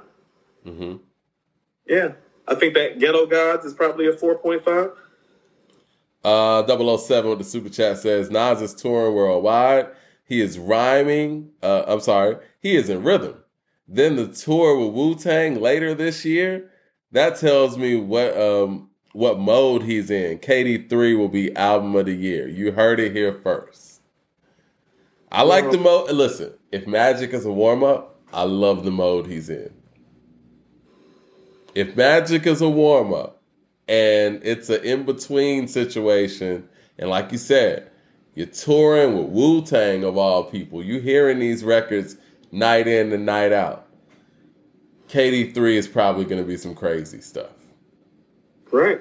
So, well, I guess we can leave it on that note, right? I mean, we can probably get to our ratings and stuff on Friday. I know we went on some wild tangents and whatnot. We're like 3 hours in. I was about to say, we went on so many tangents. We didn't get to one of the core points in our show, was actually doing some MC ratings. How about this? How far are we in? Did you want to just do a little AZ talk right quick? Because I know we kind of got into it. But we did some AZ talk. Okay, how would you rate AZ lyrically? You want to do that? I was about to say, where are we time-wise? We're like 3 hours and 12 minutes in. Okay, yeah, it's time to wrap up. That's usually... Yeah, we gotta go. Yeah, okay, yeah, we'll do this Friday, and we'll be more organized about that on Friday, because I don't think anything's coming out this Friday specifically. I will say this. Can I just say this about AZ right quick? Uh-huh. He has put together... See, I think a lot of what happened to AZ is that when that Firm thing didn't go well, and, there have been talks, and Nas has even said it in an interview one time. There was a time where it was like, fuck that nigga A, and then nigga A was like, fuck that nigga Nas. So they've had riffs. And I think the riff happened kind of like after the Firm album. Mm-hmm. And so I feel like kind of 98-ish to 2000-ish, there was probably a falling out. I think the comeback is on The Flyest on Stillmatic, because if you'll notice, there's no AZ on I Am, Nostradamus, Lost Tapes. He totally disappears. He's on Illmatic and It Was Written, and then he doesn't come back till Stillmatic. And so I think there was a falling out between them. But what he did in that time, and you'll probably remember this record. Do you remember Pieces of a Man? Mm-hmm. Very dope album. And 9 Lives? Yeah. Well, those albums kind of started AZ's independence, and I was thinking, like, AZ's independence is actually one of the blueprints for what groups like Griselda have done. And so when I'm hearing him on Griselda years later, and then I'm pulling his catalog back out, it's like, man, actually this road that Griselda traveled, well, Rock Marcy and AZ were there first. And that's a very interesting take. Yes, well, here's what I'm saying is that, well, AZ, because of the Nas affiliation. And this is what I mean about how rap always wins, Mike. That verse on Life's a Bitch changed his life forever because it put him in the room with people like Dr. Dre. Yeah. And people like Nas, and gave him the type of relationships that, listen to what I'm about to say, AZ is really one of the first niggas to take this independent ball out of New York and run with it. You're and right. That's what I want to talk about more, because when I'm looking at his catalog, it's like AZ is the one that started that quiet money music and started getting that quiet, independent money without being concerned with having to get a Nas feature or a Dr. Dre track or a track from Primo, even though there's Primo shit in there. His feature on Illmatic lasts forever. Like, it's always going to be a part of hip-hop. So listen, so when you're talking about street records, it's like I always tell people this. It's like, well, Shook One's Part 2 isn't a bigger street record than Life's a Bitch, so weigh it properly. And the verses aren't better. It's not. Life's a Bitch is a more timeless theme than they Shook, because they ain't no such things as halfway crooks, Mike. What's the more timeless theme? What's the better lyrical performance? Does one of those songs has an actual jazz musician playing jazz on it? You get what I'm saying? A street record. Life's a Bitch has the better lyrical performance. But it's not even a question of lyrical performance. Yeah, but the overall song, I'm going with Shook Ones. The Blue Collar Hustler with the Super Chat says, everyone was outside in 2012. Nas, Lupe, Killer Mike, Blue, Meek Mill, Game, Rick Ross, Future, Crit, and Joey Badass. Very similar to this year. LP says, NC Cats downplayed Fonte and Steph. Shaking my head. LOL.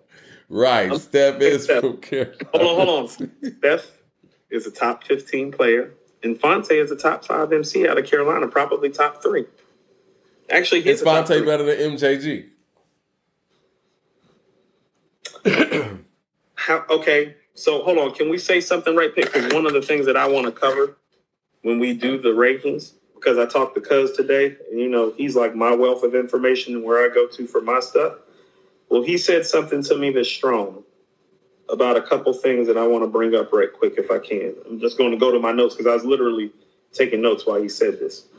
He said a couple things about our ratings list. First of all, he said, are you sure voice and delivery shouldn't be put together the way you put together freestyle and live performance and the way you put together content and subject matter? I think we got to put some things together. I agree with that. Because it tends to go hand in hand. And the only thing that I had for him, because he said the guys with the best voices usually have the best deliveries. They kind of go hand in hand.